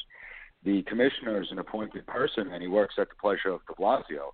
But to me, have some self-respect. Then you resign in protest and make that clear. And that's what should be happening. But unfortunately, you have the mayor that's totally let the city get out of control. You have a governor that's deathly afraid of the far left, and he doesn't want to be attacked, but he sees how New York is crumbling. That's why he's begging, the billionaires to come back to have a few drinks and he'll cook them dinner. But it truly is disgraceful what's happening to New York State. It's going to take decades for New York State to recover. Oh, it's absolutely true, and I wanted to get your thoughts on that. We've had a few New Yorkers on tonight, and they gave their input. But how do you see the future of the city? I mean, you've got people literally leaving in packs. I mean, they're scared, and not only financially, but because of the crime too. Well, it couldn't have happened at a worse time, because when you look at it, I mean, the coronavirus, look how bad tourism is going to suffer. Absolutely, and coronavirus economically was devastating to the city. But in the day and age where people can work remotely, where finance companies can move to another state and still be fully functional, they don't have to rely on being in downtown Manhattan in New York City, the city's going to have real problems. Because if I'm a business owner, people may be shocked out there listening to this, but there are rents as high as $100,000 a month in New York City, in Manhattan, in the prime real estate areas. Why is any company going to spend $100,000 a month to have their place of business vandalized, destroyed, to have employees get robbed or beat up on their way to work? They're not going to do that. And so you're going to have this exodus of businesses that leave. You're going to have businesses that have gone out of business because they couldn't afford the lockdowns and they couldn't make it through that period. And so what's going to be left? And Times Square, that You have, the M&M factory, the Mickey Mouse over there, the Disney store. And what you're going to see is a return of the pimps and the prostitutes and the homelessness and the drug dealers and the peep shows. That's what's coming back to New York. Yeah. It's bad. I mean, it's bad. I can already see it. I mean, you're going to have a Chicago kind of style. I mean, in terms of murders, in terms of gangs. I mean, it's already up, almost 200% or something, I think I read. Correct me if I'm wrong. I mean, it's big. I mean, and de Blasio is doing nothing but making it worse. I mean, perhaps the worst mayor it's not only in de American Blasio. history ever. It's not only de Blasio, though. So we have the district attorneys in the city area that, just to give you an example, in the Bronx, a police officer was arresting a suspect, and a perpetrator walked up behind the police officer, started choking the police officer, choked him out, and the district attorney from the Bronx announced that she is not pressing charges against the perpetrator that choked a police officer on the streets of New York. So it's not just de Blasio. He's horrible, don't get me wrong. He's the worst mayor in the United States. But it's also these district attorneys that exist. Also, the liberal DAs that are not even prosecuting these crimes. No, they're not, and it's sick. It's sad, and I'll tell you, you're a guy in law enforcement. You've seen a lot of what's going on. You work in Homeland Security. How do you feel about Black Lives Matter and Antifa now approaching the suburbs? And really, I mean, I always said, come on down. Do you guys really want a real war where you guys really lose badly? I mean, we already saw some videos over the weekend where they tried to invade a Colorado neighborhood, and it didn't end so well. And, they're going through D.C. Certain people are responding. But, this thing's going to get out of control real fast. And I can tell you, conservatives will come out on top. Well, in the suburbs, it's so much more difficult for them to operate, and simply because of the geographic area, it's much more spaced out. It's not like they could just walk from block to block rampaging stores. It would be much more difficult for them. But as a political scientist and someone that's been teaching political science for the last 15 years, not for nothing, but I never thought that defunding the police would actually become a campaign issue in a presidential election. I never thought the idea of demonizing law enforcement would be part of a campaign platform. It really is bizarre what we're seeing on every level within our society. And how it plays out is anyone's guess. Yeah, and Nick, isn't it crazy the timing? They want to defund the police when churches, buildings are getting burned to the ground, when stores are getting looted, when people are getting killed left and right. I mean, what is going on? I saw a poll from Breitbart, which is a very reliable news source, from the other day, and they said 80% of black residents want the police to stay around. So, I think a lot of the black community that says get rid of the police, I think it's a very small percentage that are up to no good. You know what I mean? It is, and the reality is it's because they don't live in these neighborhoods. So the people that are calling for the defunding of police and the elected officials that have abandoned law enforcement and have turned their backs on law enforcement, they do it because they don't live in these neighborhoods. They don't live in the high-crime neighborhoods where they have to worry. They're not prisoners in their homes. The second it comes to their community, I could guarantee you they change their tune real quick. But it's because it's not in their community that they say defund the police. Once again, the elected officials, many of them out there, look at the people as we're the plebs, we're the serfs, that we're too dumb to know what's good for us, and so they should make all the decisions. They have this disdain that the American people are just stupid, and we don't know the choices that we make. That's why we elected someone like Donald Trump, that we don't know what's good for us. And so now they feel they have to force it on us, and that's what you see. It's the leftist mindset, where they want complete power. They want to silence and censor anyone who disagrees with them. And these people are dangerous if they ever get close to real power. And let's face the facts here. We really need to, and really put this out there that Black Lives Matter is built on a lie. It's built on a big lie. It's, it's one of the biggest political scams I've ever seen. We go back and we look at Ferguson and we look at the whole Michael Brown thing, which I think that was pretty much the start of Black Lives Matter. Even though this guy, we all know this guy, what he robbed a corner store, attacked the guy that worked there, then attacked police. Then, they make it the narrative that, this white cop goes after this black guy, which is so false. And then they burn the city down. They try to justify it.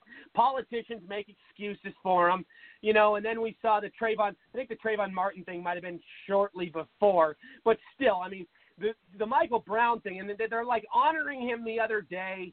They're trying to say his name. Majority of these Black Lives Matter killings are justified, and we see that in the courtroom. That's not me talking. That's not anybody else talking. That's in the courtroom. I mean, a lot of this is just to divide America. And look what they did with the George Floyd scenario. Isn't it interesting how they only released 30 seconds 2 months ago, and then 2 months later they released the full footage that shows that the cop was more than compliant and patient and respectful to him? But when, they can only deal with so much. Well, the hands up, don't shoot thing from Ferguson was a myth. I mean, it was a myth. Oh, I talked about that up on social media the other day. Hands up, don't shoot is the biggest lie of all time. Absolutely. And when you look at the Black Lives Matter movement, the organization, take a look at their charter. They talk about how they're comrades, how they want to destroy the capitalist system. They're Marxists. Absolutely. And they want to destroy the family structure, that the nuclear family is unhealthy, and that we're a community of one. When you look at the Black Lives Matter organization, they don't give a hoot about Black lives. And what nobody is asking is, where is all the money going? This is an organization that has received tens of millions, if not over $100 million in the last 4 months alone. And yet, where are they spending this money? Who's and funding doesn't that drive you nuts? We have no and and that part, Nick, you brought up the best point, and that part drives me nuts because there's so many dumb, uneducated, ignorant voters that donate money to that organization when in reality it doesn't go to what they think it goes to. It goes to politicians. It doesn't go to rebuilding the black communities or the black businesses that have suffered or the people that are in poverty. It goes to the fucking rich. Excuse my French, but that's the facts, Nick. Well, I listen, I've talked about this on my podcast. When you look at the social justice industry, it's all a scam. It's all a money-making scam. I mean, the whole reason that they push this nonsense that if you're white, you're born a racist. If you're black, you're born a victim. The whole reason they push this nonsense that it has to be at birth is because they're making money hand over fist, going into the corporations and extorting them and holding these seminars of the biases and the racism that exists.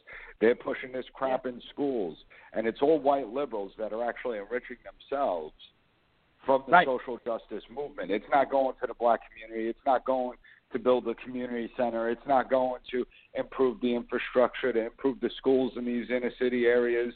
It's all going in their pockets, and that's what people need to wake up and see. They need to open their eyes. Nick, I agree 100%. And before I let you go, I want to go into one last topic with you. Let's talk about this NRA lawsuit in New York. I mean, New York is already suffering enough. I mean, people are getting killed left and right. Law-abiding citizens are buying guns more than ever before. I think I read it surged by more than over 100%.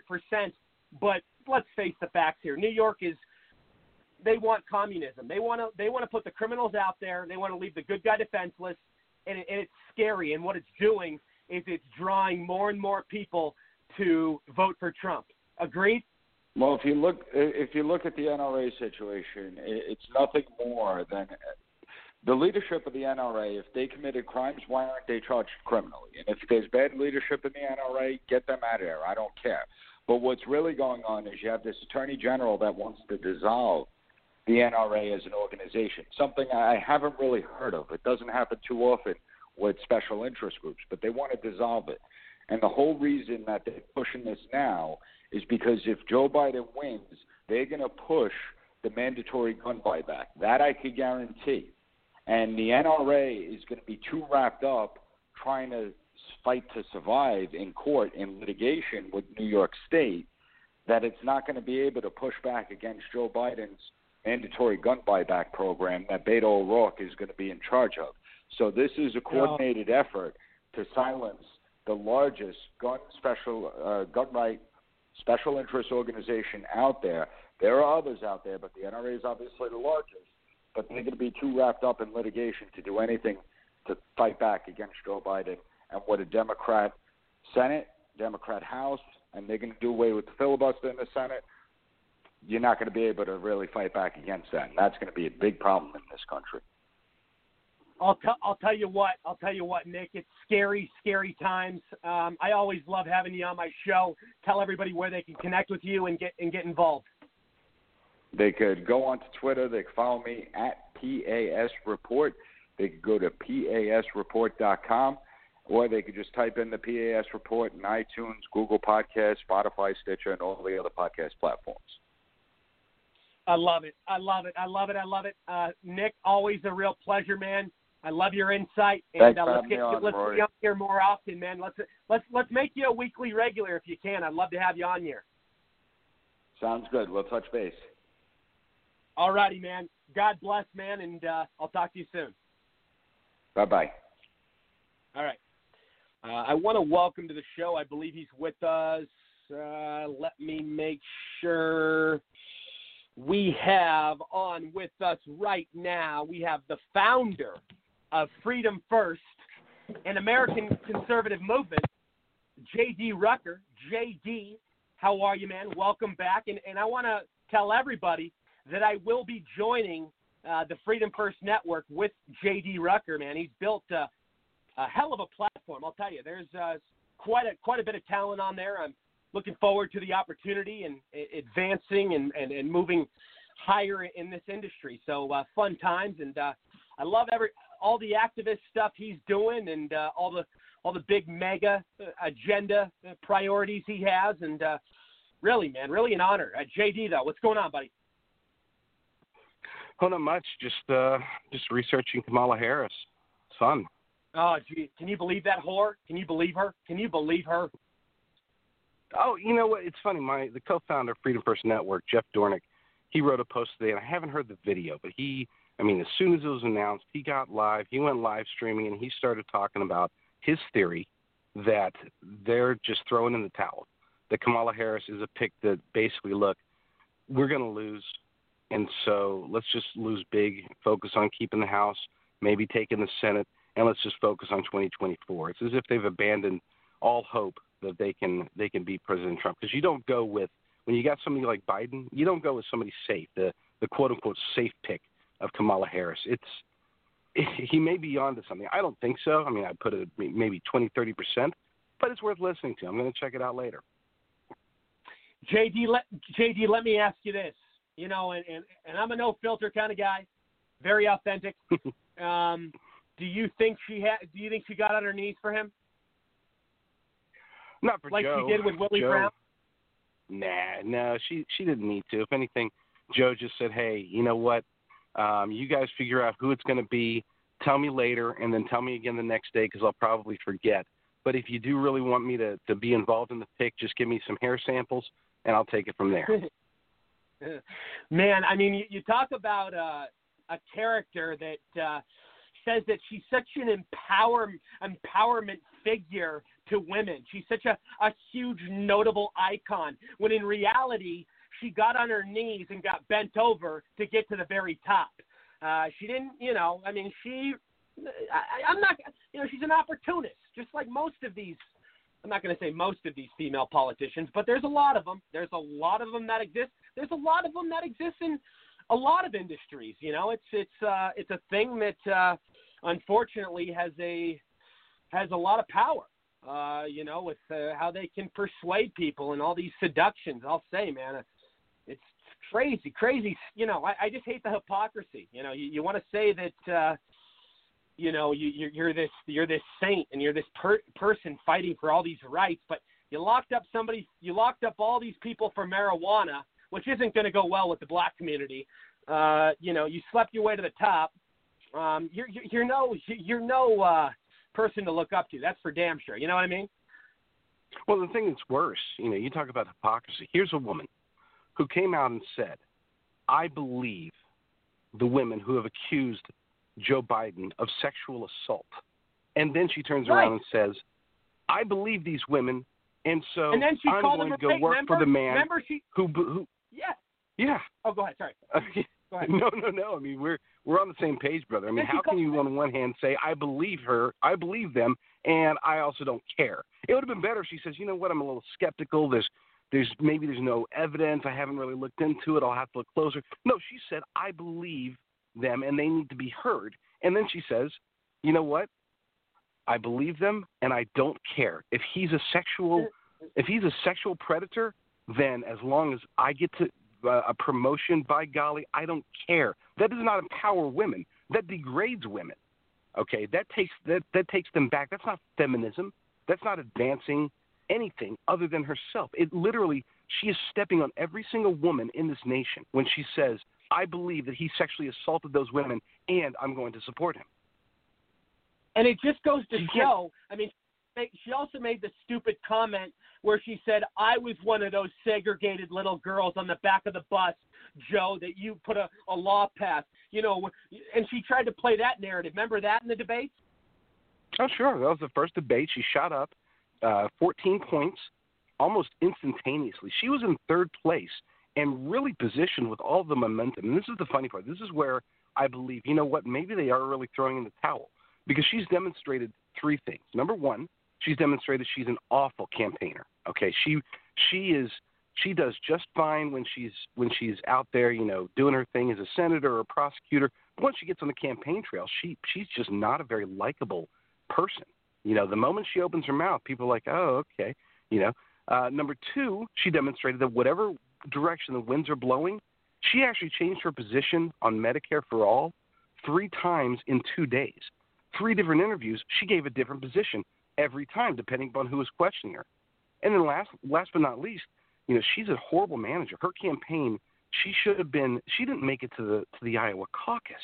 Okay, she didn't make it into the primary season, despite being, after she faded, she was still 3rd or 4th in most polls. How could she possibly do that? How could she have fallen so hard to where, even Cory Booker, I think, outlasted her, and he was like 7th. Okay, how does that happen? That's poor management. This woman is not a leader. Okay, this vice president, who's supposed to be the heir apparent, as the Trump campaign put it, the political living will for Joe Biden. Okay, she's supposed to be the person that's probably going to be, if they were to win, she would be the president within somewhere between 1 and 6 months. Okay, and we expect her to be the person to lead this nation? Absolutely not. Absolutely not. It's a weak pick. It's the quote unquote safe pick, but in a way, I think this is just the puppet masters in control, the neo-Marxists, who are saying, hey, let's go ahead and just lose this because we can actually gain more. They believe they can gain more as a radical progressive movement if Trump is president. They think that if Biden wins, then that actually damages the Sanders campaign, or the Sanders people, the Bernie bros, the anarcho-communists, the neo-Marxists. It damages their case because then they can say, if Biden loses, they can say, look, we've tried now 2 times in a row. The establishment has thrown us off, and so by golly, now you guys have to listen to us. You have to listen to the Justice Democrats. You have to listen to these radicals.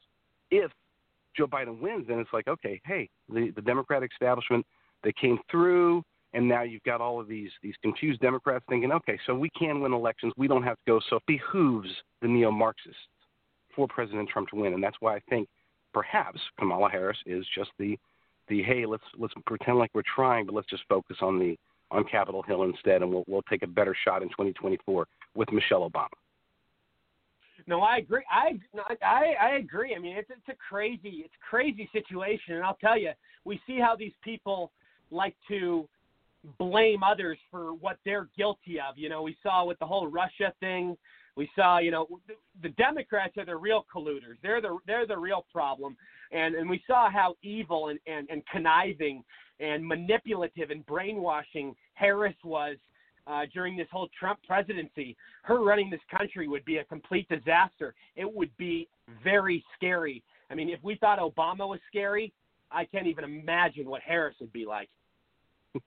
Absolutely. I don't know which is scarier, being led by Joe Biden, who doesn't know what he's doing, or Kamala Harris, who thinks she knows what she's doing. It's a crazy. I mean, look at how they're all in bed together. I mean, we just found out that the FBI misled the Senate on the dossier. All these Democrats were rooting it on, applauding it, saying that they were going to crack the code, that Trump was going to go to jail, saying all this bullshit nonsense that never came true, and all of a sudden they switch the narrative because it didn't click. But they were leading their followers and their voters on for so long. I mean, it's such crap. Oh, absolutely. And it just goes to show you, look, we as conservatives, we as patriotic, America-loving citizens of this country, we know, and if you don't know yet, then you're finding out very quickly that literally everything is stacked against us. We have the media against us. We have the deep state against us. We have a cheating Democratic Party against us, and we have, in many ways, a feckless Republican Party. Outside of Trump and a handful of people on Capitol Hill, right. The Republican Party is not, just some beacon of hope. There's a lot. Right. Yeah. There's a lot. Yeah. Here's the thing. And then there's a lot of problems with the Republican Party, And here's why I love Trump, because Trump is pro-policy. He's not a Republican. He's not a Democrat. He's pro-policy. He's pro-America. We need more of that. We need to get rid of the partisan bullshit.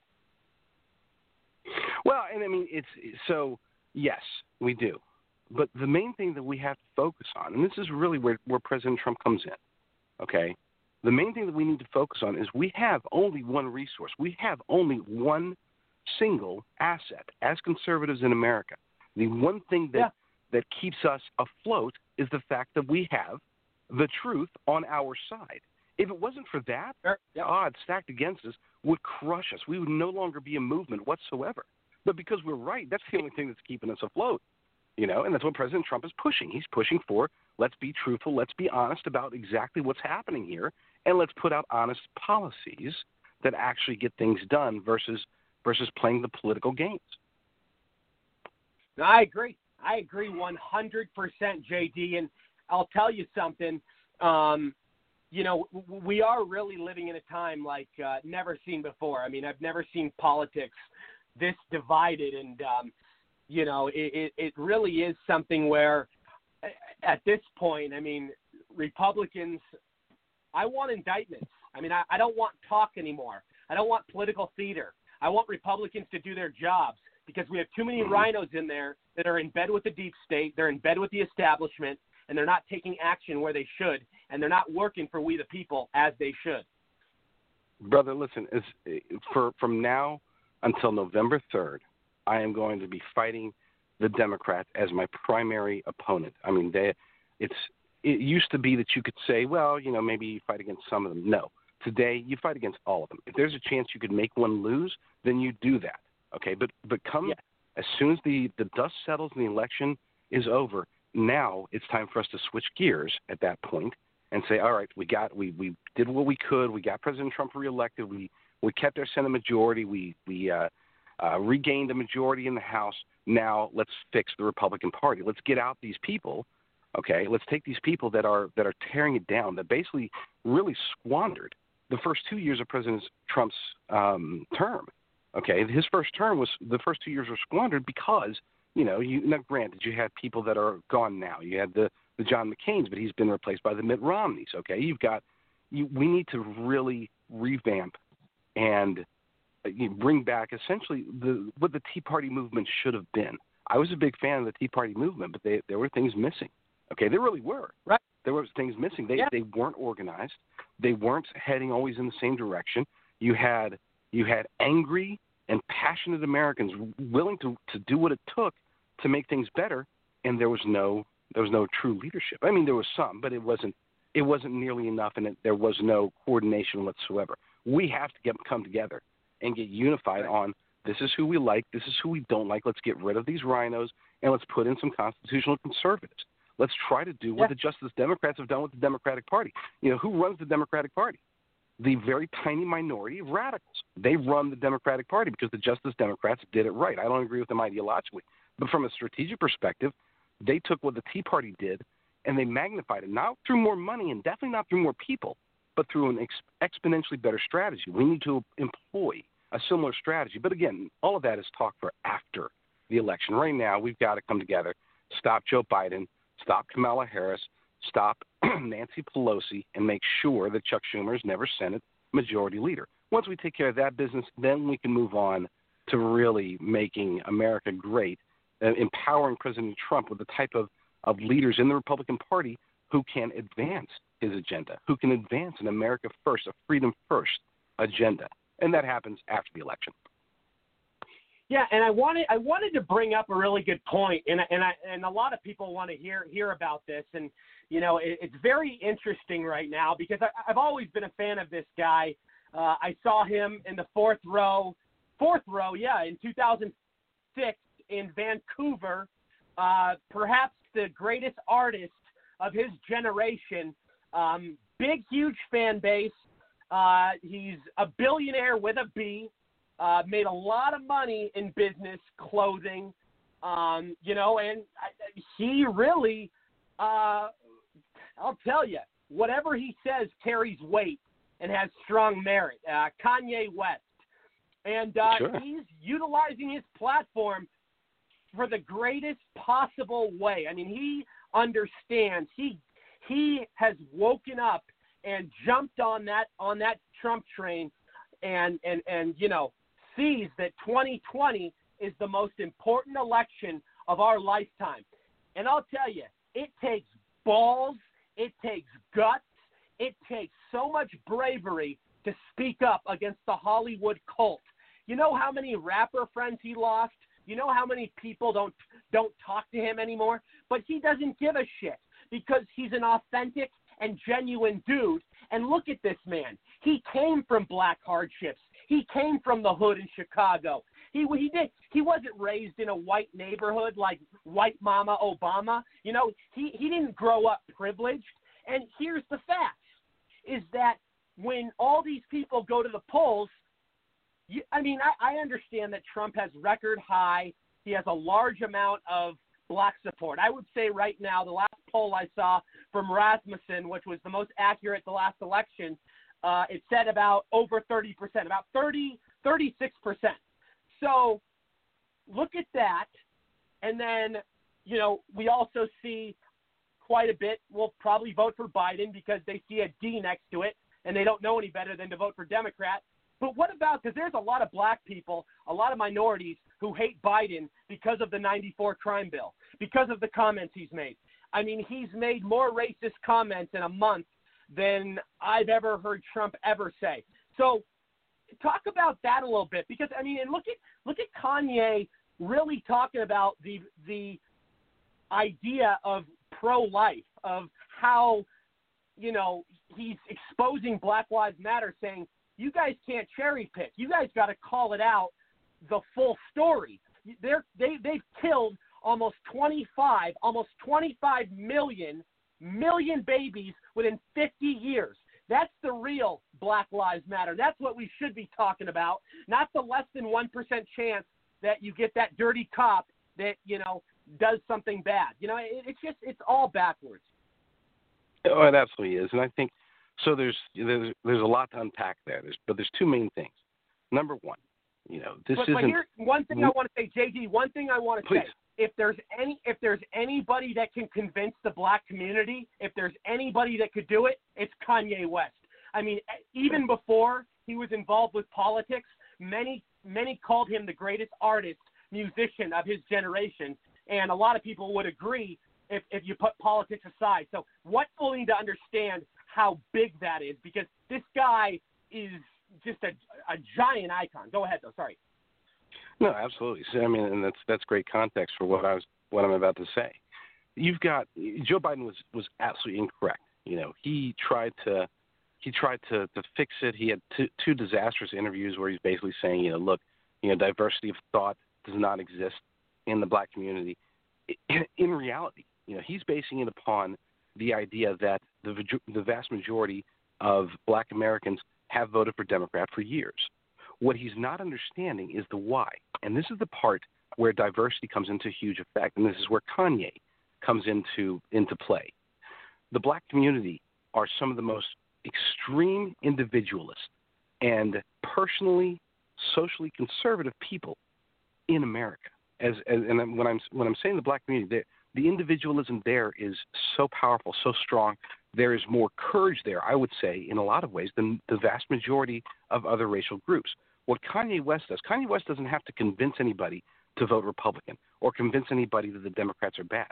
All he has to do is point them in the direction of, this is where, like you said, especially with the abortion issue, this is where you guys need to open your eyes and see what's really happening here, and then allow them to go find the truth. Because, again, we have the truth on our side.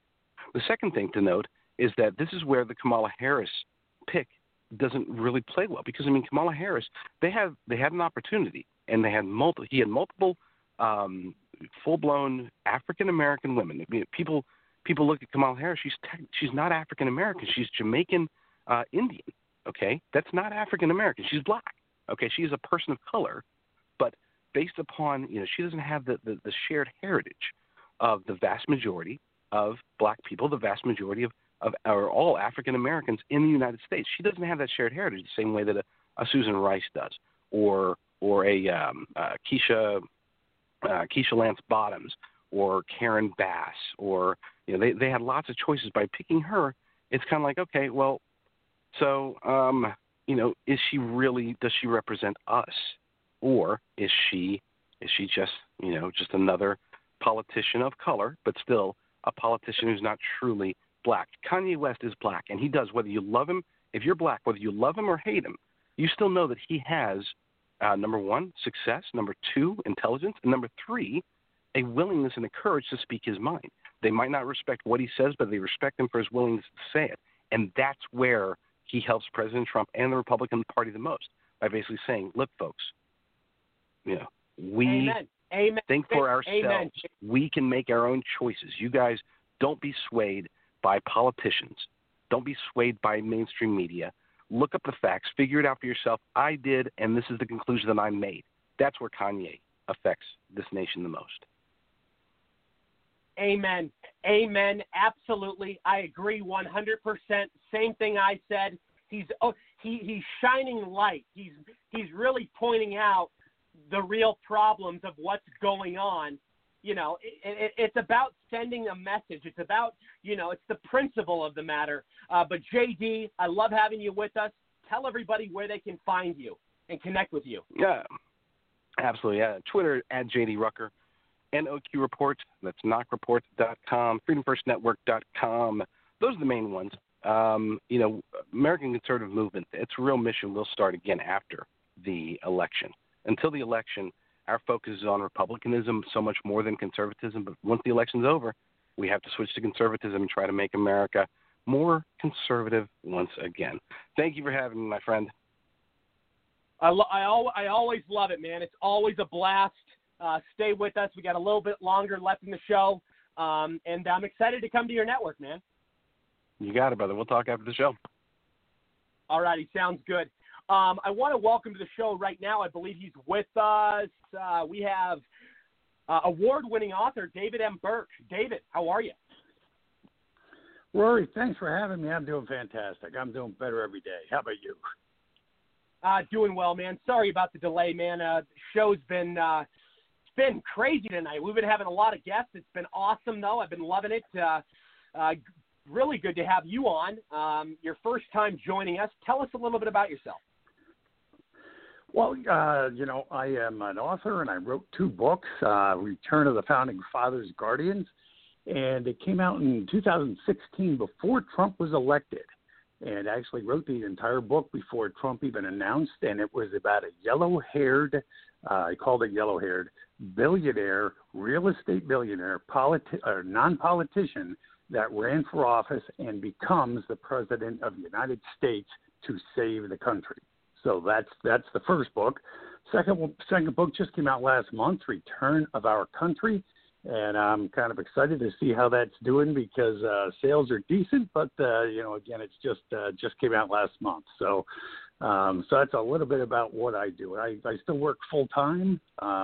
So I kind of have a full-time job, and I do the writing on the side. I love it, man. I love it. And tell us about the first book. So what year did that come out? It came out in 2016, and I got to tell you, actually, both books came to me from a premonition. I know it sounds a little bit different, but it came to me from a premonition in actually 2007. Said there was a billionaire going to run for president and become the president of the United States, and here was the scenario. And it got laid out to me, and I had never wrote a book in my life, Rory, never thought about writing one, and this thing was so strong that I started writing the book. And I don't know how many things have come true, but I can tell you it is way over 20 different things coming true. In the first book and the second book. I'll give you an example of the second book here. So the second book, obviously, was written before Christmas, and it is about the incumbent billionaire politician or billionaire president now, okay? And he has the economy going so good, the globalist banking cartel and the deep state and all the people they fund, okay, they realize they can't beat him in a fair election, so they crash the economy. And in the book, and all this came to me in a premonition, in the book I talked about they crashed the stock market so much the stock market got shut down which it did, and then it got shut down multiple times in a day, which it did, multiple times in a week, and so forth and so on. And I predicted it would go down.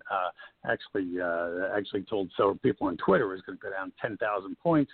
And you and I know a mutual person. I told him when it was at 26,000 initially, I took my 401k out, and then as we all know, it went down to 16, and then it went back up. So in any event, that's kind of the second book. But then what the president does in the second book is that he finds out from an ex-retired CIA person, very aging. They come and they tell him, he tells the president what these globalists and the deep state have done to the wealth of the American people, how they have stole gold and other things. And faced with the crashing economy, the president is being blackmailed by the Federal Reserve families, okay? Yeah. And he calls back every special forces group from around the world to undertake the mission to save the country. And if he succeeds, he will not only save the country, he will eliminate the Federal Reserve, and he will pay off the entire national debt immediately. That takes you to about half of the book. And the rest of the half of the book of The Return of Our Country, it is the mission for them to do all this. You know what's fascinating is it's like you're psychic. I mean, it's like you predicted the future, man. You wrote that book before he was even president. Well, yeah, I did, and people say all kind of things. I'll be honest with you, Rory. I don't even know what to say. All I say is, I am just sharing and writing kind of what I was given, and I tried to take that for however it came, and then put it into a story, that was compelling to people so they could read it. And then in reading it too, I actually have 97 quotes in it for references of sources of how a lot of this stuff is actually factually true.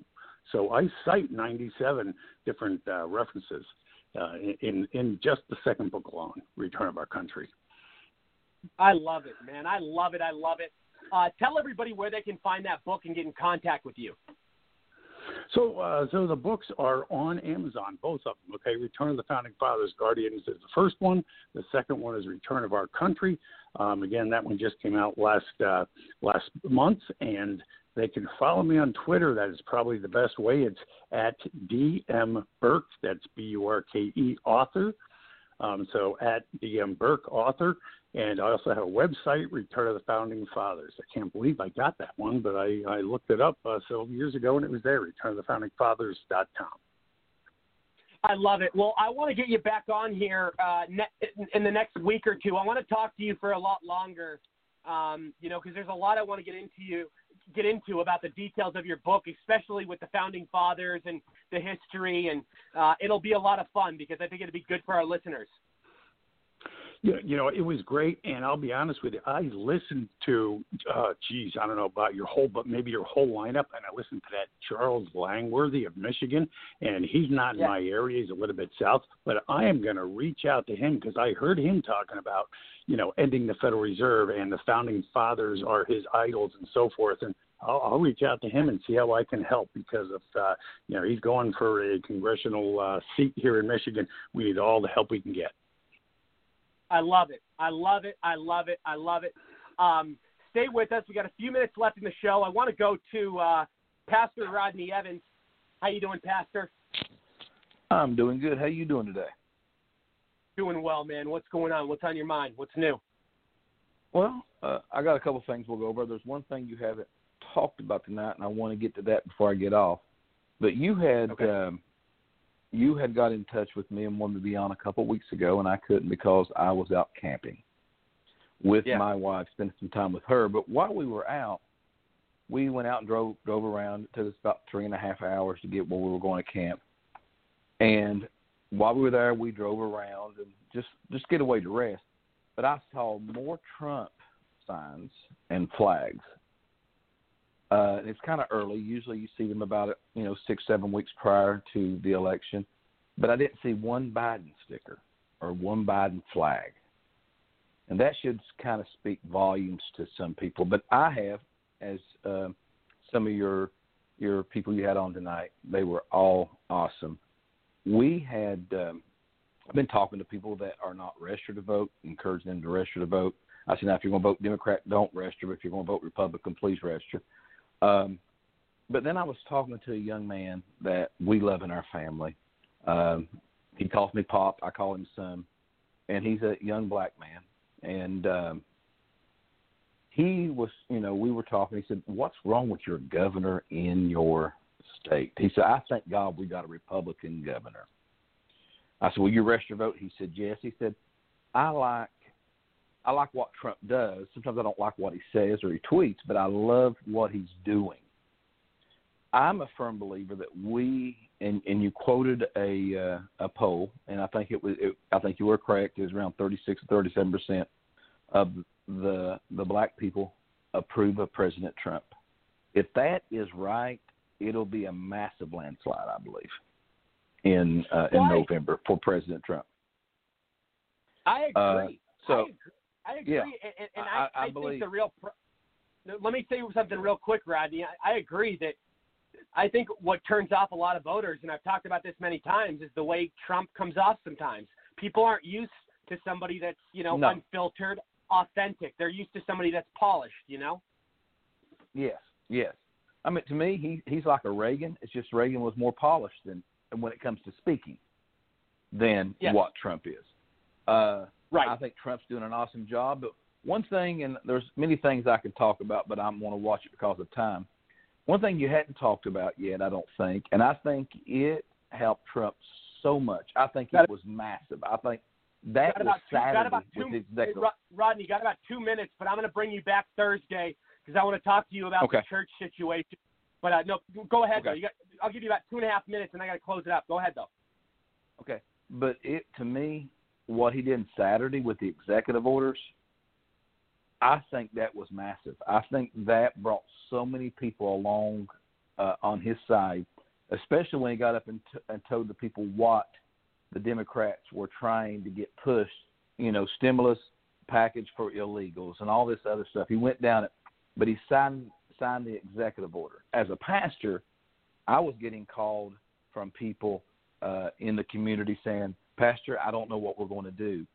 Unemployment's running out. I can't make it. Our job's not called us back yet. And by him doing that, I'm telling you, I believe that we're going to see – I see the poll numbers going up very quickly because of what he did and how he said the things he said. And I was on a conference call with him tonight. He had a rally, a telephone rally here in North Carolina, and he brought out a lot of those things that I just said about the executive order. Also, you know, where he didn't feel like the governor here wanted to have the convention here. But now they're going against him and talking about because he wants to do his acceptance, I guess, at Gettysburg or at the White House, and they're saying that he shouldn't do it at Gettysburg because it's what's the word they're using? Trying to think of it very quickly. They're trying to say it's racist. I mean, everything's racist according to liberals. Yeah. I mean, these people never quit. They never quit. White supremacists. I mean, they're saying so. Yeah, white. Yeah. It's ridiculous. They want to use those stupid terms. You know what I mean? I mean, it's absolutely atrocious. You know, Gettysburg is one of the biggest parts of our history, and it's such a huge. I love it. Yeah, it's awesome. I love it too. And I think it's great, and it's going to be historic that he's going to do his speech there, and I'm looking forward to it. Pastor, though, I'm going to bring you back Thursday. Tell everybody where they can find you. You can go over to RodneyEvansMinistries.org. Everything's over. We do podcasting on wife does. We do YouTube videos. All of that's over there. There are a bunch of things over there. But you can follow me. Now, that's ministry, but you can follow me, which I'm a little bit more political on Rodney Evans on Twitter. You can follow me there. We do a lot of tweeting and all that stuff there, so you can follow me at those two places. Sounds good, my friend. Always love having you on with us, and we will talk to you Thursday. Everybody, it's been a fantastic show. I want to thank you all for tuning in tonight. I love you all. I'll see you Thursday. Until then, I'm Rory Sauter. Mega, mega, mega. God bless everybody. Much love. Cheers.